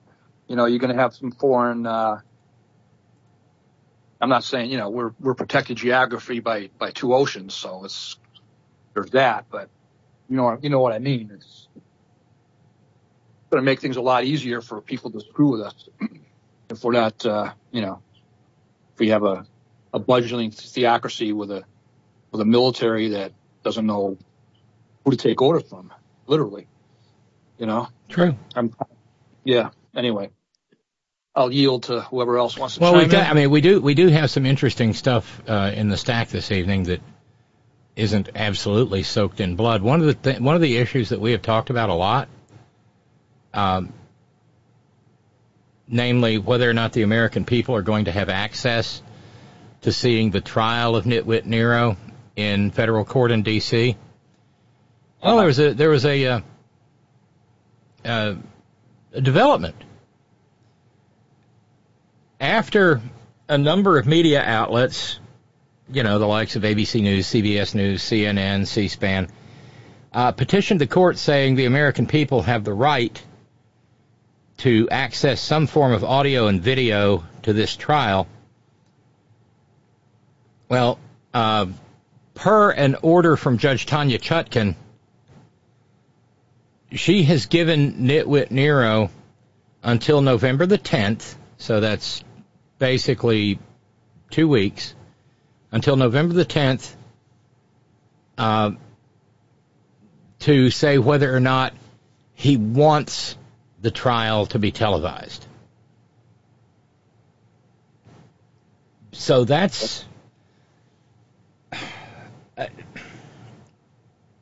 I think it, as I've said before, I think it has to be televised. It simply must. So what if he doesn't want to? Then what? She can overrule him, I think.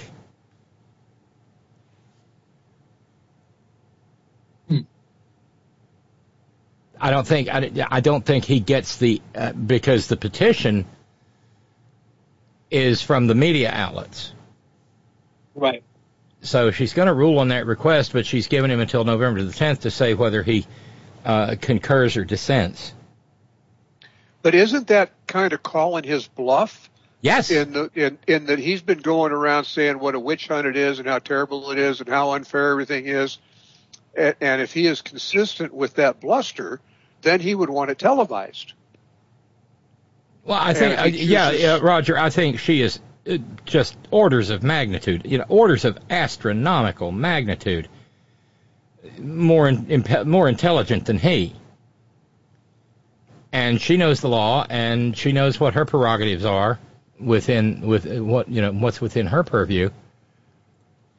So if the vote goes like 2-1, I mean, I think she would probably weigh his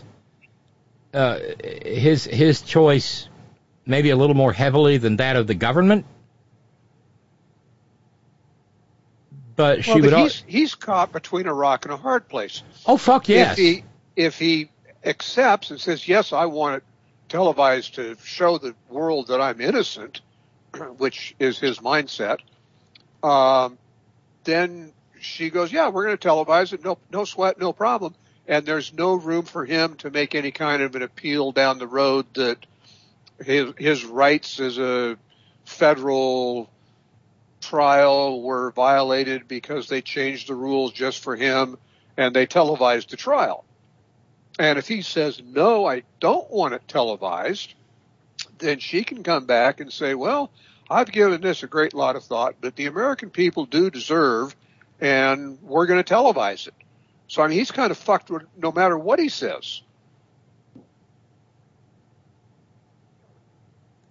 From your lips to God's ears.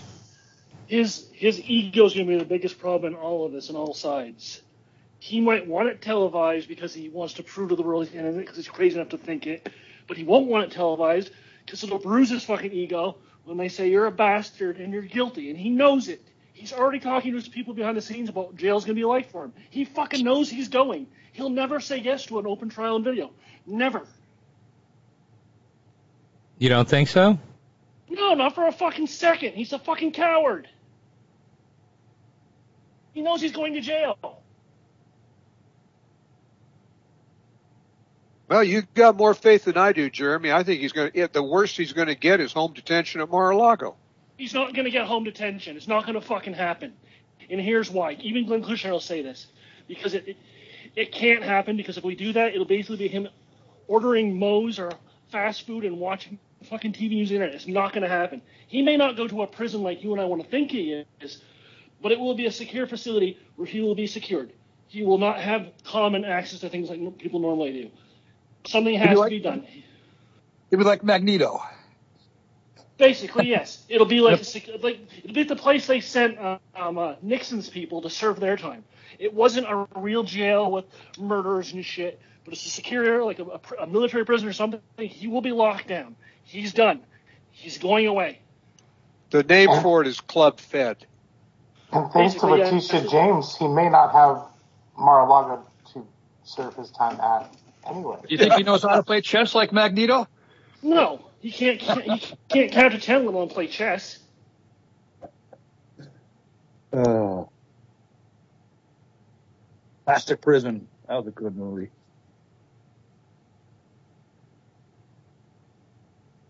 Well, somebody posted that they ought to revitalize Alcatraz and put him there. And I said, yeah, that's quite possible. They've got the big play yard they can turn into a putting green, and there's all kinds of trails all around the island that he can drive a golf cart around. Yeah, he can talk to the ghosts of Al Capone and everybody else. The Birdman.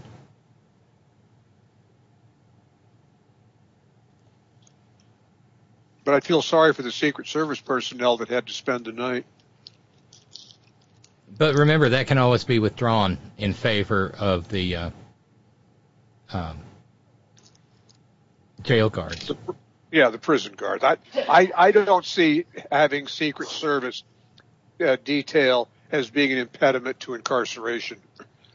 And there's no need for a Secret Service detail if he's held inside a secure facility. Well, even if he has to have a Secret Service still, that's easy too. Assign a guy who's done 29, 39 years, get ready to retire, give him that a shift, 8 hours a day, trade off, 3 times a day. Some guy getting ready to retire, desk job.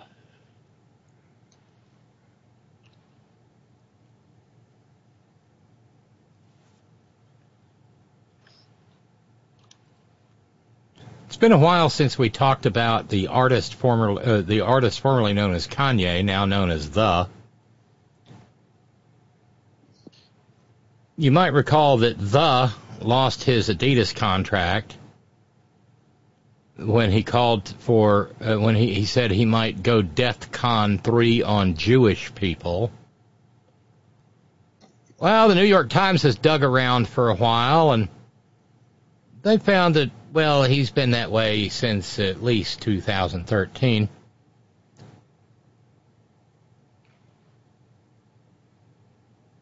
In a design meeting with Adidas at their headquarters in Germany in 2013, The said that he wasn't happy with a proposed shoe design,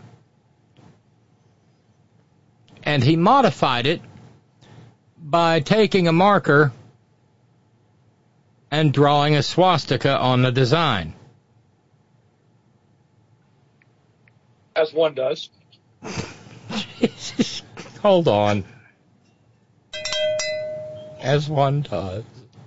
Kanye was controlled until around 2013 by meds and doctors. He was under supervision because his mom was alive. When his mom died, his cheese lit off his cracker. He's not on medications. He's obviously mentally ill. Not that it's an excuse, but that's what this is. It's no different than this guy, although he hasn't killed people yet. No different than this shooter guy. Off his cracker. So, did you know I was about to sign on, and you decided to start talking about The that simple motherfucker? Actually, no, I didn't. But there's but wait, it's a Ginsu commercial, Tracy. Wait, there's more. Oh, wait, there's more.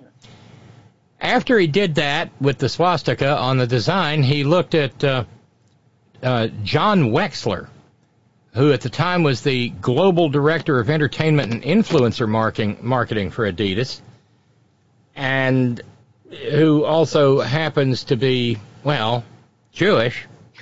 Oh. He said, "You need to kiss a picture of Hitler every day." Ooh. Oh. But the thing is, in 2013, Adidas was like, this is going to make us a lot of money. So they knew. So the red flags were out waving long before. It was there was more red flags with him than a parade in Pyongyang. Okay, right, that part. And but see, that's what they get. This is the whole thing, the shit that comes back and bites you in your ass, right up there to West asshole, whatever his name was, head of CBS, who famously said that Trump is bad for the country. He's basically bad for the country, but he's great. Great for CBS, yeah. Right. Now let's see. In 2016, Tracy. Oh, good. Okay. Oh, well. Adidas doubled down with and they did so knowing that he was becoming more anti-Semitic by the day. And Adidas executives even knew in 2018 that he wanted to name his new upcoming album Hitler.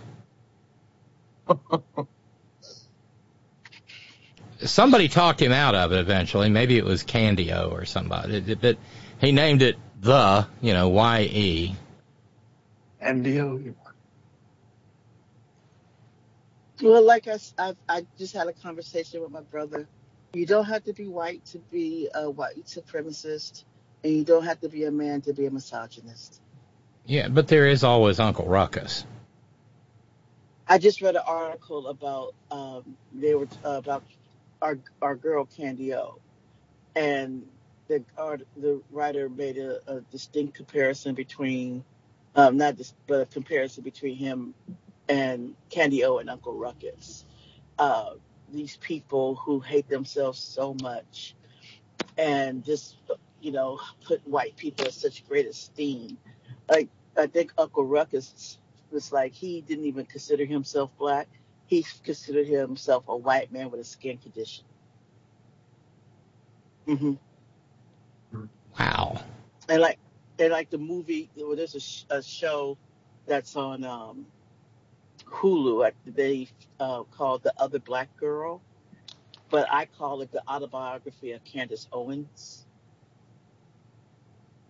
So you guys have to watch it because it's basically about black people who convince themselves that in order to become better human beings or acceptable or what have you, have to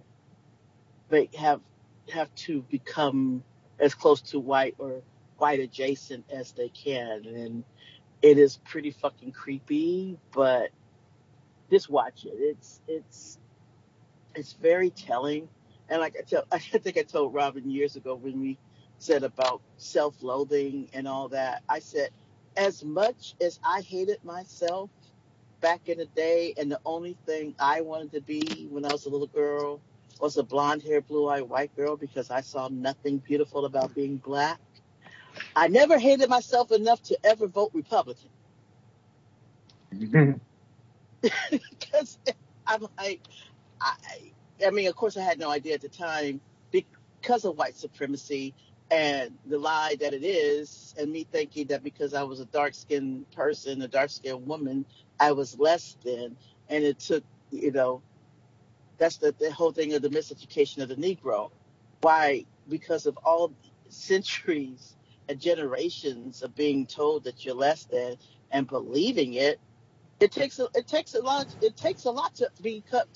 to become unbrainwashed. It really does. Unfortunately, for people like Candace Owens and Kanye and Michael Steele and what's his name is dead, and what's his name, Ben Carson, and when you start making a list, there are a lot of them, aren't there? Yes. You left out your homeboy Jesse Lee. Oh, Jesse Lee Peterson, who is No, well, after knowing what we know about him now, he's Jesse Lee Peterson.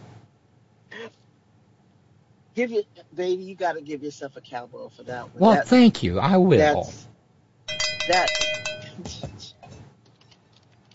And what's his name? And let's not forget E.W. Jackson and E.W. Jackson. Jackson. So I feel bad for people like that because it just shows the pervasiveness of white supremacy and racism and self-loathing within the black community. I'm actually reading a book it's an amazing book by Dr. Amos N. Wilson. He was basically one of the first black psychologists. And it's called The Psychology of Self-Hatred and Self-Defeat Towards the Reclamation of the African Mind. And African is spelled with a K because there's no C in the African language. So that part. And it just talks about if you don't know who you are and where you come from and the what it is to be black and being able to live in this country as a black person and not lose your fucking mind, you have to become aware of who you are. But if you've never been taught that, how the hell are you supposed to know? If you grew up thinking that because I had no, growing up watching movies like Gone with the Wind and The Little Foxes, not The Little Foxes, Jezebel, well, yeah, The Little Foxes, and all these movies about that, that wasn't so much about slavery, but then the movies where the white people were in blackface and the happy Negroes, why would I think anything? I'm like, well, slavery couldn't have been that bad. Because why would I see these images? It must not have been that bad. And then I saw Roots in the 70s, and I'm like, and that shit was mild in comparison to what slavery really was. So why would I know anything other if I'm not educated? And if my parents didn't educate me, and I sure as fuck wasn't going to get that information in elementary high school district. I mean, the whole thing is the breadth of my black history when I was in elementary school through high school was we were enslaved, Lincoln freed us, and then Martin came. And that was it. That was the entirety of what I learned about black studies. So how are you supposed to know? Yeah, there's a few gaps in there. Oh, Rosa Parks? Emmett Till. The Freedmen's Bureaus. Freedmen's Bureaus. Let's see, the Pullman the Pullman strike. Pullman strike. The Black Panthers the Black Panther Party for self-defense people. There we go. I'm sorry. Not just the Black Panther Party. They conveniently leave off about the self-defense part. When you find out that the California laws changed as far as guns, being able to carry rifles open out, when the Black Panthers rolled up on Ronnie Reagan when he was governor of California, and all of a sudden the NRA and all these folks we have gun control in California, Robyn. Of course. Funny how that happened, isn't it? Curiouser and curiouser. Curiouser and curiouser. I'm sorry I just hijacked the conversation. No, that's quite all right. My bad. Can I add a little bit?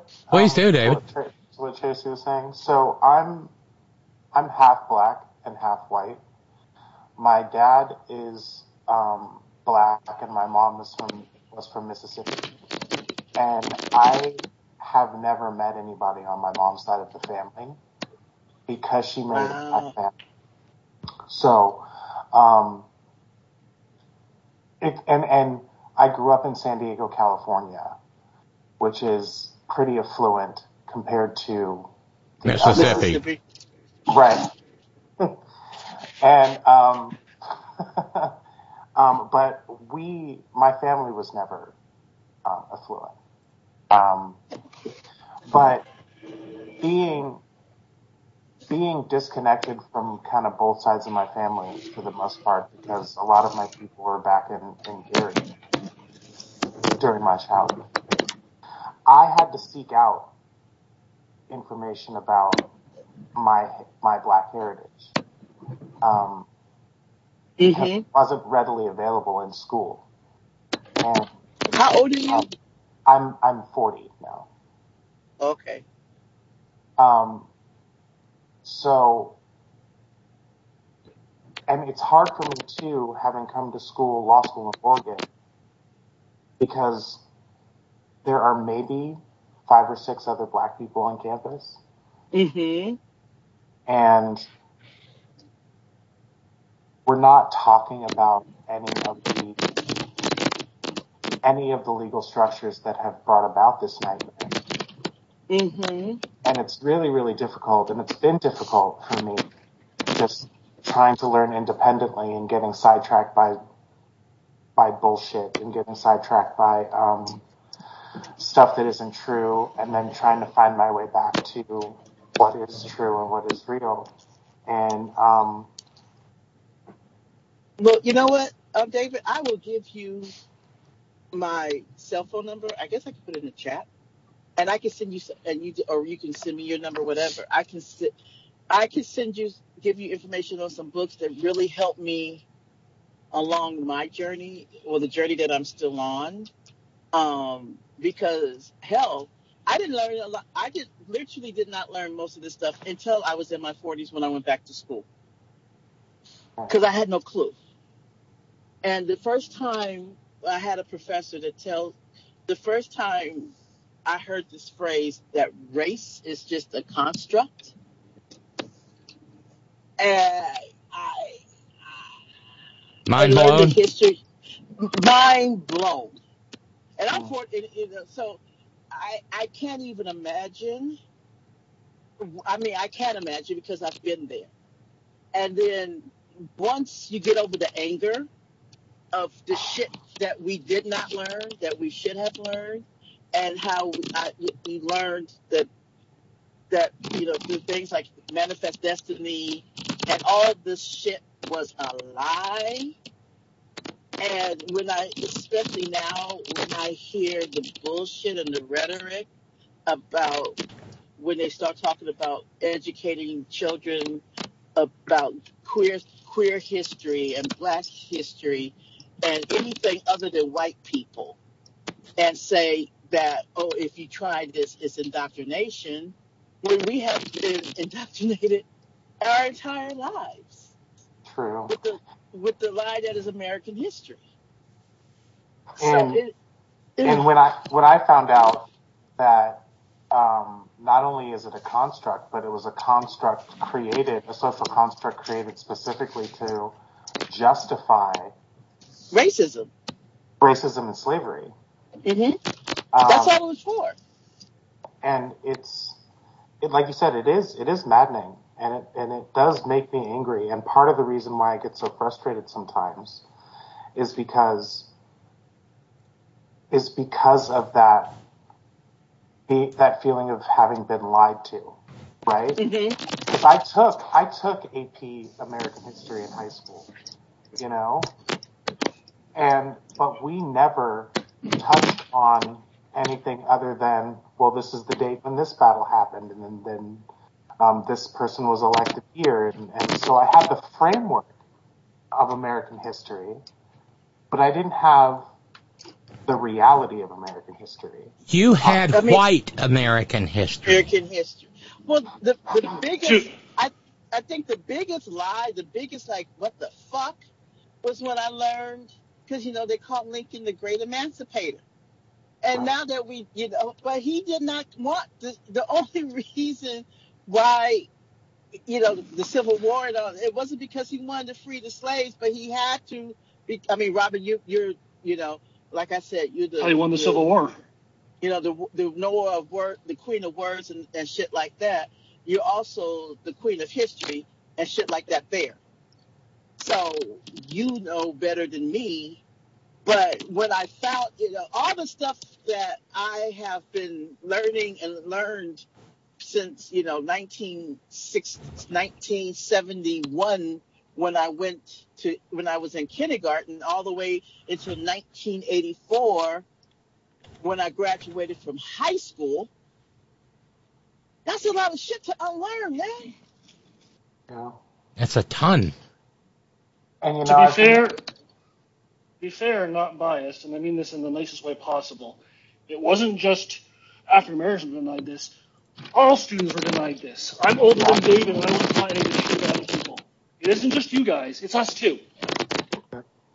Yeah. Well, that's the problem, and therein lies the problem.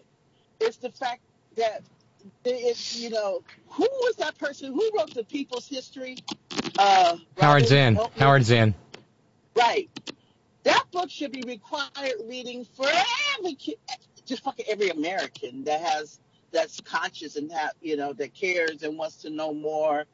But when you learn the people's history of this country, I was visiting my friend today, have a good friend that I don't know how much longer he's going to be with us. He has liver cancer, and he's going to definitely need a transplant. And so, but he's at Cedars, and we're sitting there watching the Turner Classic Movies is part of the cable package at Cedars, you know. So we were watching some, old Warner Brothers movies, and there was a mini documentary about the representation of Black people. And we were, because I wasn't facing the TV, and he's like, "Oh my God." And I looked up, and there was, they're showing these people, talk about the history of blackface in cinema. And so when you have people who are still to 2023, still not knowing why blackface is problematic, we got a lot of work to do.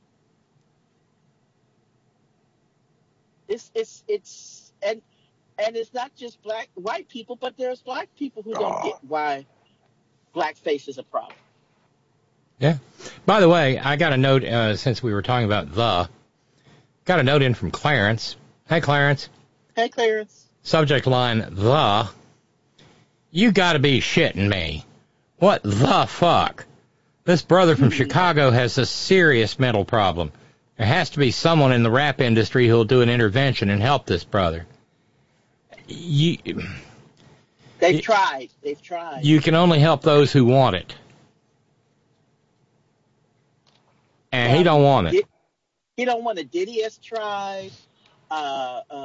Jay-Z has tried. But when his mother died, I mean, because he was already, teetering on the edge anyway when his mother was alive. But when his mother died, it was just, like you say, he stopped taking his meds, stopped going to therapy. And then, he got, then we got the Kardashians who, okay. I'm not going to say that they're culture vultures and that they are the appropriation queens, but they, and I'm not saying wrong. You wouldn't be wrong. I don't, I try not to think that they fetishize, mixed ethnicity children, because again, race is a construct. Because I know firsthand, I have a really dear friend whose mother got with a Black man, and she was white, and was mad that my friend wasn't darker when she was born. Literally said that she could have walked off the plantation because of how light skinned she is. And this is coming from her mother. Wow. I'm not saying that the Kardashian women don't love their children, but there's this thing, it's like this whole, they have spawned a whole thing about mixed ethnicity babies, and to me, it's like they're accessories.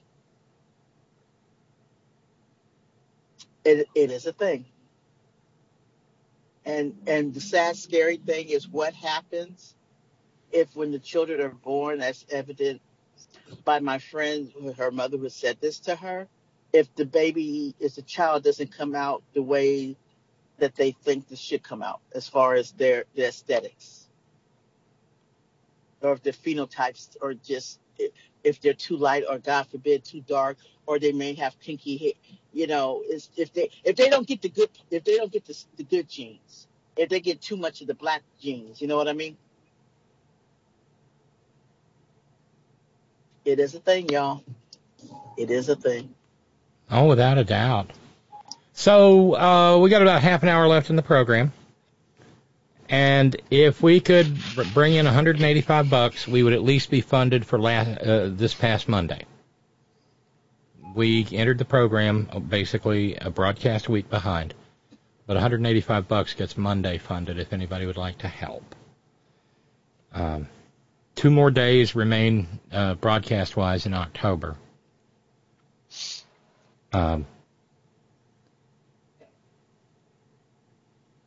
So, everything we can bring in reduces the deficit for this month.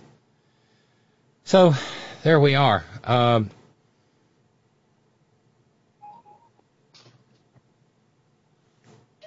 Steve in New York, I got your message. And yes, it was. Your challenge was met. Hey, Robyn, I wanted to ask you, I don't know how actively you use it, but it's being used actively on Bob Seska's Patreon page. They've added a chat room to all the groups now. Right. So there might be people talking to you in that chat room that don't have access to the program here. I don't know. I probably should look and see. I'm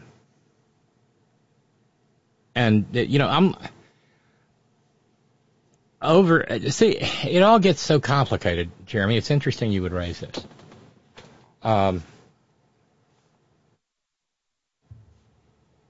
Patreon is all the time sending me notifications. Hey, do something special for your Patreon supporters. And I mean, I'm one of the last people doing 3 hours a day, and one of the only people doing 3 hours a day, just basically with no staff. We talk about the all volunteer staff and so forth, but and that's a lot of help, and I appreciate everything everyone does. The News Ninjas, Brother Deacon Asa, Roger, Brother Bishop Steve, and Georgia Stan. But if I do, I feel like if I do for one group, I need to make it for all. And I don't know how to add more content in the time that we have. So, ideas, I don't know. I'm open to them, but it's just, well, suffice to say, it's a challenge.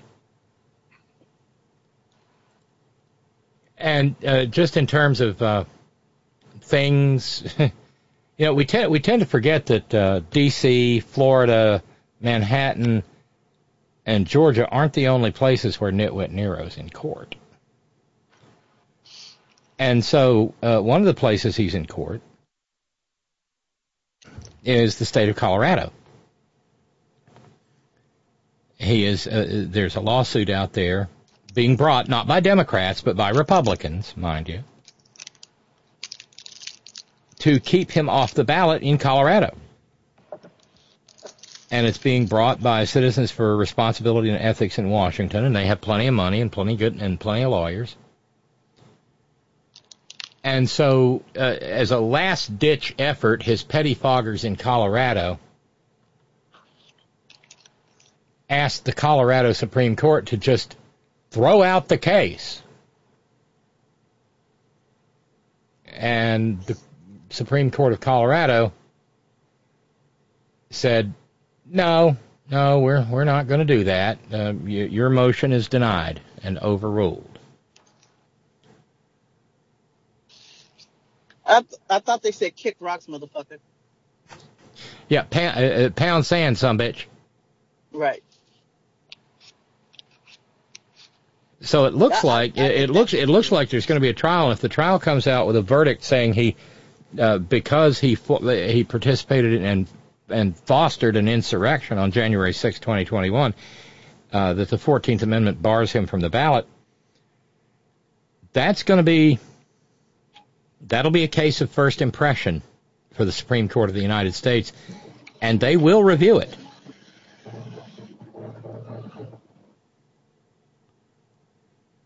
Now, my money says that our most puissant, dread, sovereign, supreme Catholic majesties will say, well, that only applied to the Civil War. When, in fact, the debate on the 14th Amendment specifically said, no, this doesn't just apply to the Civil War. But since when have, facts mattered with this bunch?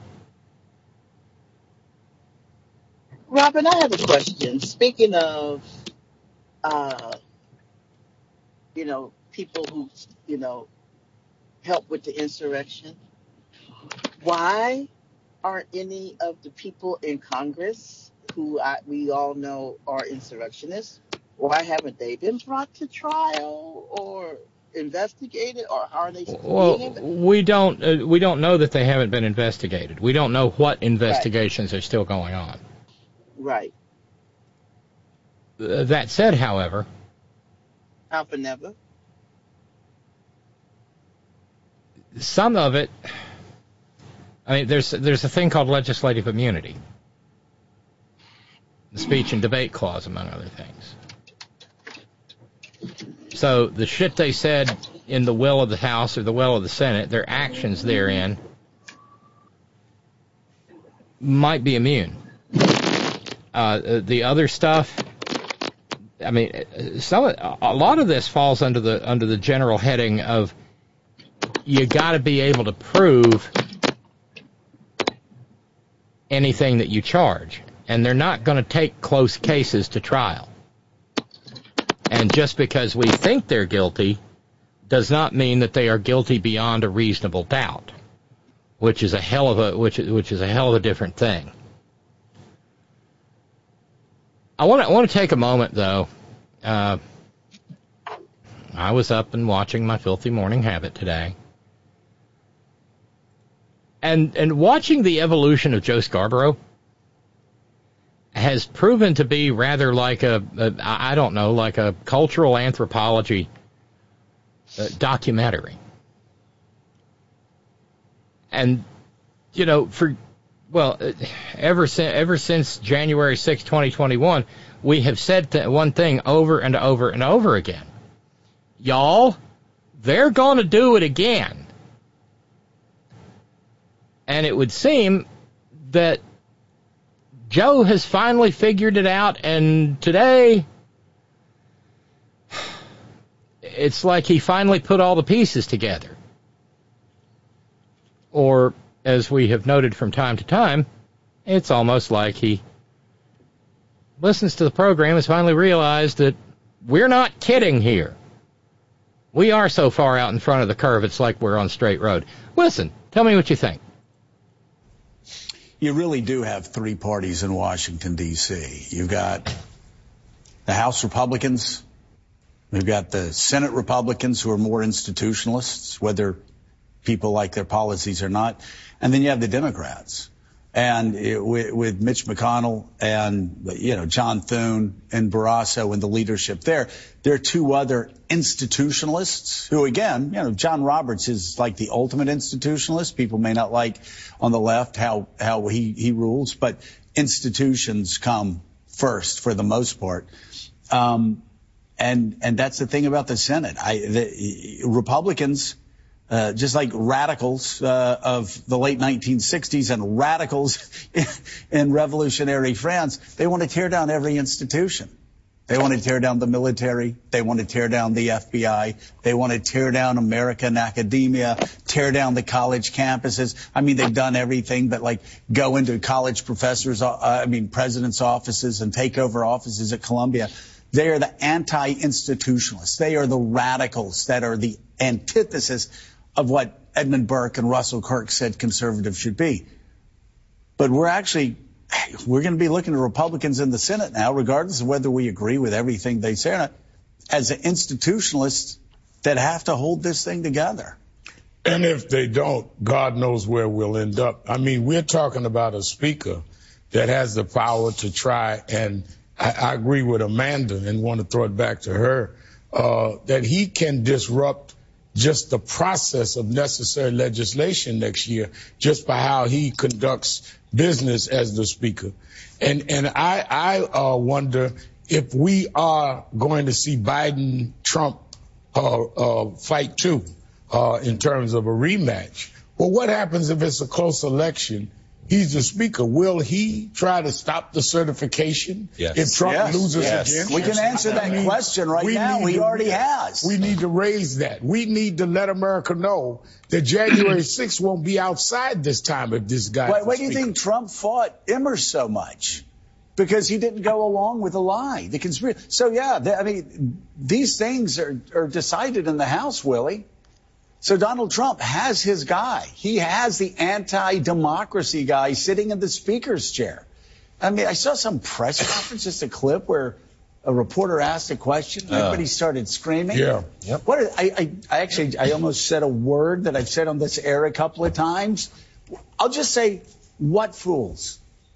Who do they think we are? Who do they think Americans? Do they think Americans are that stupid? They're all election deniers up there. And they're mad at the press for bringing up the fact that Donald Trump now has his tool to move us towards an autocratic state where democratic elections don't matter. He's already done it. He led the charge to overturn a presidential election. So, yeah, we know what's going to happen. And we know all of these presidential elections end up in the House. Donald Trump's thinking, I got this. And election denialism has been so normalized and accepted as a part of now Republican culture or Trumpist culture, we can say, that when a simple question is asked, based on your history, new Mr. Speaker, do you believe Joe Biden's the president of the United States? The reporter is booed, literally booed by members of Congress. One woman standing next to Johnson told her to shut up, shouting at the reporter, boo, you're living in the past. All the rest of it. No, we're worried about the future. Yeah, and that's we have the bite. Let's listen to it.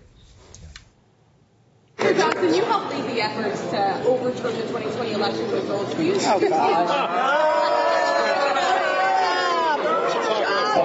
Next question. Saying shut up? Mm-hmm. Saying shut up? Put a mirror in front of your face. You shut up. I mean, these people call her by name, Virginia American Fox. Democracy. We saw it. You served with her, Joe. House. And Willie, and then they're shocked. The question: why are they shocked? Because they don't want to talk about it. Right. Because they're already planning. They've already got this figured out. They've got Donald Trump's guy in there, and they're going to steal this election in the House of Representatives with this speaker who led. You say, shut up. We're not going to shut up. You shut up. If you want to overturn American democracy, we don't want to hear what you have to say. So keep it to yourself. But we'll never shut up. Because these are the people that tried to end the American experiment because their guy didn't win. Because a failed reality TV show host didn't win. Joe. So those are the stakes. That's really what's happened. Donald Trump has found the guy that will gladly pave the way to an autocracy where democratic elections don't matter. It's no coincidence that Mike Johnson is in there. Donald Trump wants him in there, and Donald Trump's guys and women in the House helped put him there. They ran Kevin McCarthy out of office, and they got the most MAGA person that they could find. He did everything but say, y'all, they're going to do it again. And then he said, they're going to do it again. That was some pretty good stuff right there. Yeah. But the funny thing is, he did not, that was video of the, shut up. Well, the old Biddy yelling, shut up, was one of his former colleagues in the House. Virginia XX Fox is 80 years old. And she has been a toxic piece of crap from the minute she arrived. Let's see. Let's just look her up real quick. Well, while you're doing that, the present Speaker of the House may or may not be the Speaker next January 6th. Congress convenes on January 3rd, and the new leadership gets selected. And if the House flips back to Democrats, there'll be a Democratic Speaker of the House, Hakeem Jeffries. So that's true. This whole thing about Trump now has the man he needs there for the next election totally forgets the fact it'll be a different Congress. Okay, I misspoke. Joe left Congress in 2001, and Virginia XX Fox got to Congress in 2004. But I find it difficult to believe that he didn't know her, and you got to call that shit out. Just saying. I'm wondering when the institutionalists, as Joe called them, are going to get around to realizing that, because included in my mind, included in that institutionalist group is the big money and corporate backers of the traditional big money and corporate backers of the Republican Party. And so I wonder when they're going to get around to realizing that supporting any of these people for any of the offices in the House is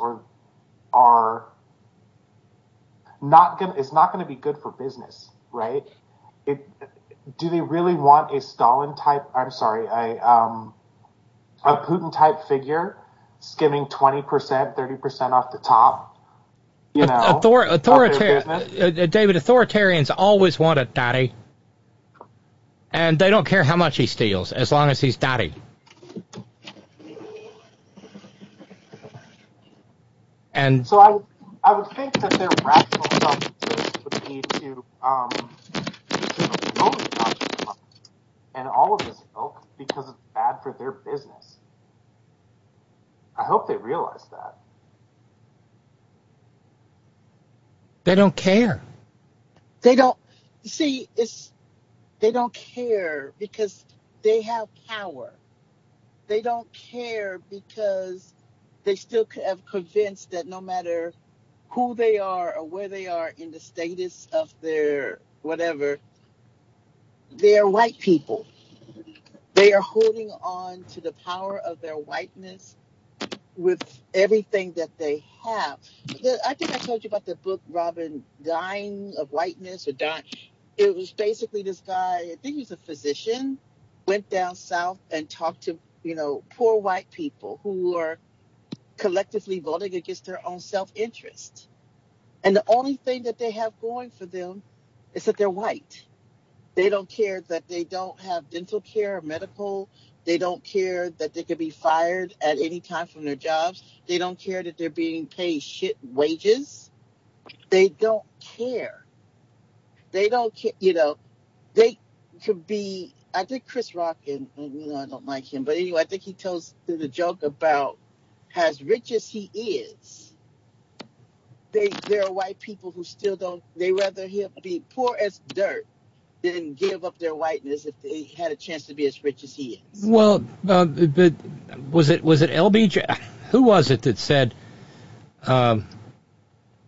if you can convince the poorest white man that he is better than the best black man, you can have his vote forever, or something like that? Something like that, right.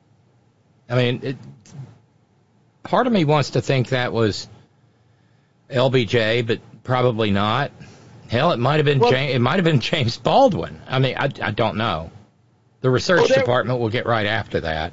There was a kind of similar quote when that MLK was talking about with Jim Crow and how people were trying to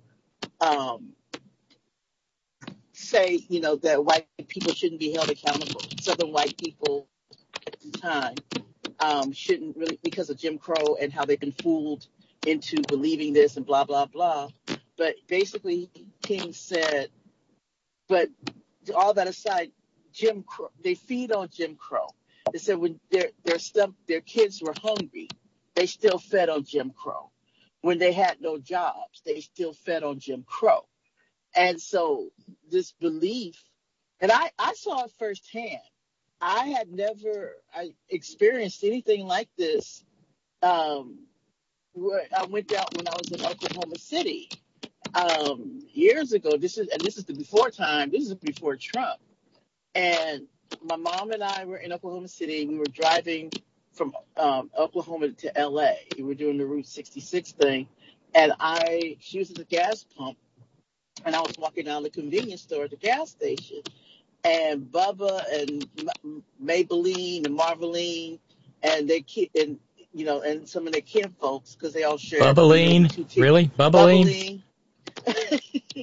And so they pull up in their big old big truck with the wheels and stuff.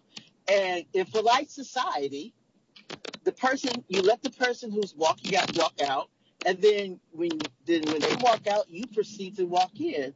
Well, as I was walking out, they were walking in, and they gave me this look, like, and I'm going to say it, but it's like, nigga, bitch, what the fuck you doing? And remember where I'm from. I'm from L.A. I've never experienced anything like this, and I was about to say, "Were you feeling foggy, motherfucker, didn't leave?" My mother, who at that point had lived down south for, this was because Obama was still president, so I think it might have been 2010 or 20, I don't remember, but he was still president, because like I said, it was before time. And she saw what was about to jump off. And in a split second, I realized where I was. Now, I didn't back down, of course, but I kind of changed my stance, because I was somewhere where they lynch motherfuckers for fun, and people come up missing. And so I had to, and I was definitely outnumbered. So I took a beat, but it for someone who's never experienced anything like that, it was scary. And so, but here I am, but it was that look that they gave me, like, how dare you how dare you breathe the same air that we breathe? How dare you look us in the eye? How dare you not step aside and let us and our whiteness proceed? You what do you call it? Knuckle breathing, whatever you Knuckle say. breathing, mouth walking, picking their teeth with their toenail clippings, yeah. Those people. And here I am, nicely dressed and all this, but it didn't matter, sis. It did not matter, because I was black. And, like I said, I had never experienced anything like that in my life. And at that point, I was definitely like late 30s, early 40s. So, so these are the people who we're dealing with, sis. These are the people who we're dealing with. Absolutely. Absolutely. I need to send out some thanks. Thanks to Ralphs and to Kevin and to Jude. We have gone from $1385 to $1305. So we're $105 away from being funded for this past Monday. If we did another $105, at least we'd still only be a week behind when Monday happens. So thanks, Kevin, and thanks, Ralphs, and thanks, Jude. Let's see here. Just taking a quick peep at email. Clarence said, yeah, it was LBJ. You can empty their pockets. Right. And I found the... Oh, good. And Jude with a note said, as I'm listening to the dialogue flow with each of you, Tracy's voice reminds me of where I had to endure my high school years. Yes, Palos Verdes High School, the years from 1963 to 1966. In my entire growing childhood, I was taught in parochial schools. St. Anne's till 8th grade, St. Leo's High School for girls. In the beginning of my sophomore year, we moved to Palos Verdes to live with my sister. Far too long a story. My point is, Jude said that, not me. My point is the connection with others from a so-called distance, as Tracy was married in Palos Verdes at a resort where my nephew was a chef. And those years for me at that affluent high school rendered me longing to be invisible. In my early sophomore year, the bell would ring and I would stand for prayer. Simply wanted to offer my thoughts to all, notably Tracy. Take care, community. Warmly, Jude. Thank you, Jude. Yeah, that whole wanting to disappear thing is that's sad. Very real. It's kind of like the kick I got last weekend when I used an AI engine to take selfies that I had shot in the last couple of years, and the AI took them and regressed them and showed me what I would have looked like as a young woman. And it was freaking amazing. And I posted some of them on Facebook, Instagram, that kind of thing. And I've seen where some people said, I couldn't possibly stand to do that. The dysphoria would be too strong. I got no dysphoria out of it. It's like, maybe there's an alternate universe where that's how it plays out. And it was a tremendous relief to me. So, yeah, I get what you're talking about, Jude. Yeah, I'm sorry, Tracy, you were saying? No, before I forget, because my brain, there's a song, the greatest movie ever made in Black movie history, Claudine, with the late great Diane Carroll and James Earl Jones, and it's about a Black woman in the inner cities who's raising all these kids. But there's a song, and the soundtrack is written by Curtis Mayfield and sang by Gladys Knight and the Pips. If you guys ever get a chance, anybody that has Apple Music, you can find it. But anyway, there's a song, "To Be Invisible." And to hear, if you listen to those words, it is everything that anybody who has been othered has ever felt in that song. Whenever I hear the song, I cry. Because it's just that song encompasses everything that anybody who has been othered has ever felt. But that quote that I was looking for, of course now, okay, so this is what he said about Jim Crow. And he ate Jim Crow. And when his undernourished children cried out for the necessities that his low wages could not provide, he showed them the Jim Crow signs on the buses and the stores and on the streets and in the public buildings. So this is, but basically he's like, we're not going to give y'all a pass. Because remember back, was it the 2020 or the 2016 election, and both Elizabeth Warren and I believe Bernie Sanders was trying to give these white people a pass for being the racist pieces of shit that they are by saying that they were fooled into being this way. And maybe at some point it could have been, like when the Irish became white because they got the vote. Because, for those people like us that know our history, that up until when the only reason why they gave white people who were not white male landowners the vote is because they started seeing rumblings that people forming coalitions. It's like, we got to stop this shit and stop it now. We got to really do something about that. Hence, that's how, the Irish became white, and blah, blah, blah, blah, blah, blah. But just those words saying, look, and they were using it as a King quote. I'm like, no, King didn't give them a pass. He's basically saying, y'all know what you're doing. Y'all know when you have the Confederate flag in front of your houses, and when you having that, what did you say, that urine state colored flag with the stake on it flying about, and all these other things. Don't step on snack. Right? So when you guys are saying, well, it's just our heritage, no, motherfucker, you're traitors, treasonous motherfuckers, and that part. It's not your culture. It's just who you are. That's what they are. But what is that line from Whatever Happened to Baby Jane?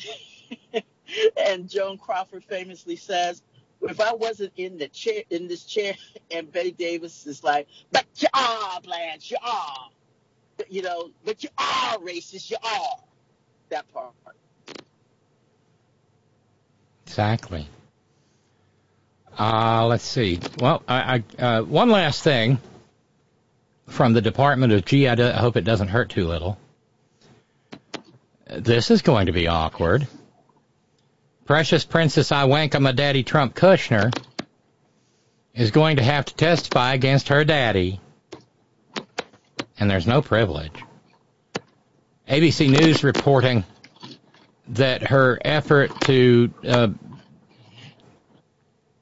bail out or duck or run away from a subpoena demanding her appearance in front of Justice Arthur Engoron in Manhattan has flopped.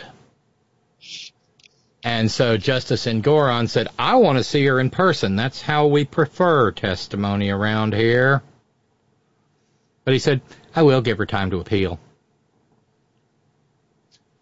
And so once she appeals, she'll be toast. Yeah. And her testimony is viable and valid. She was let out on she was let out of the lawsuit on the statute of limitations charge. But she still owns properties in New York and does business in New York. So the state of New York has a right to subpoena her. And she was actually the lead on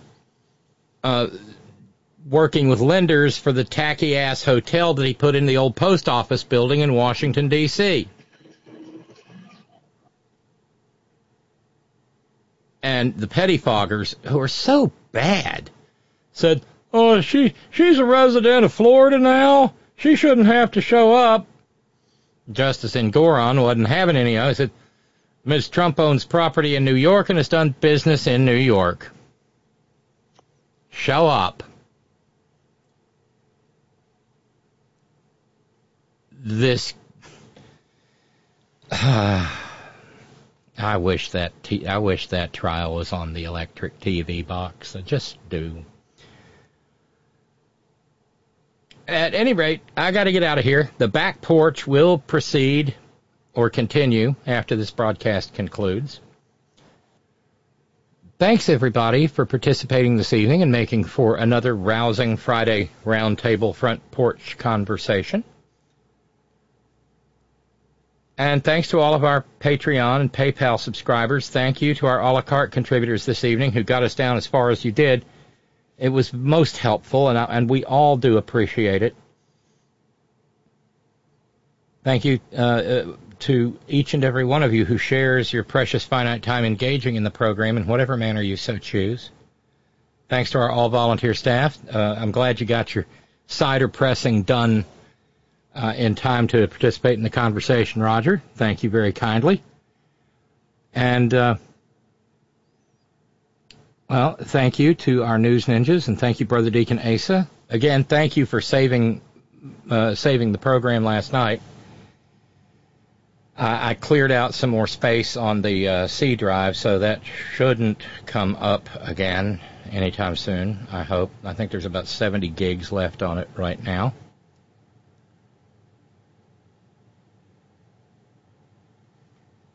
Remember, like and subscribe to the podcast, please. Subscribe on a couple of different platforms. That way, if one fails to take the feed for some reason or another, you can always get notified somewhere else. Comments really help. It raises the visibility of the program, and really appreciate those of you who do take time to do so. Appreciate everybody who participates. Thank you. Love hearing from you.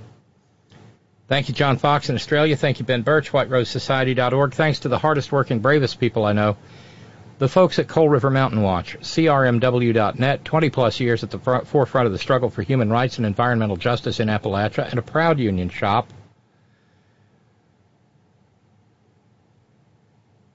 Please stay safe. Get your boosters. Get your flu shot. Get your RSV vaccine. Wear your mask when you're in among large groups of people, especially maggots. Wash your hands, don't touch your face, use your hand sanitizer, carry it with you, pocket or purse, wherever you may go. Maintain your social distance. And if, we didn't get to the story, but if marginal trailer queen comes toward you saying, that Rashida Tlaib is an insurrectionist, avoid her like the plague, because of course she is. And always, always, always, Gina, it's all for you. Love you, Wayne. Have a great weekend, everybody. Later.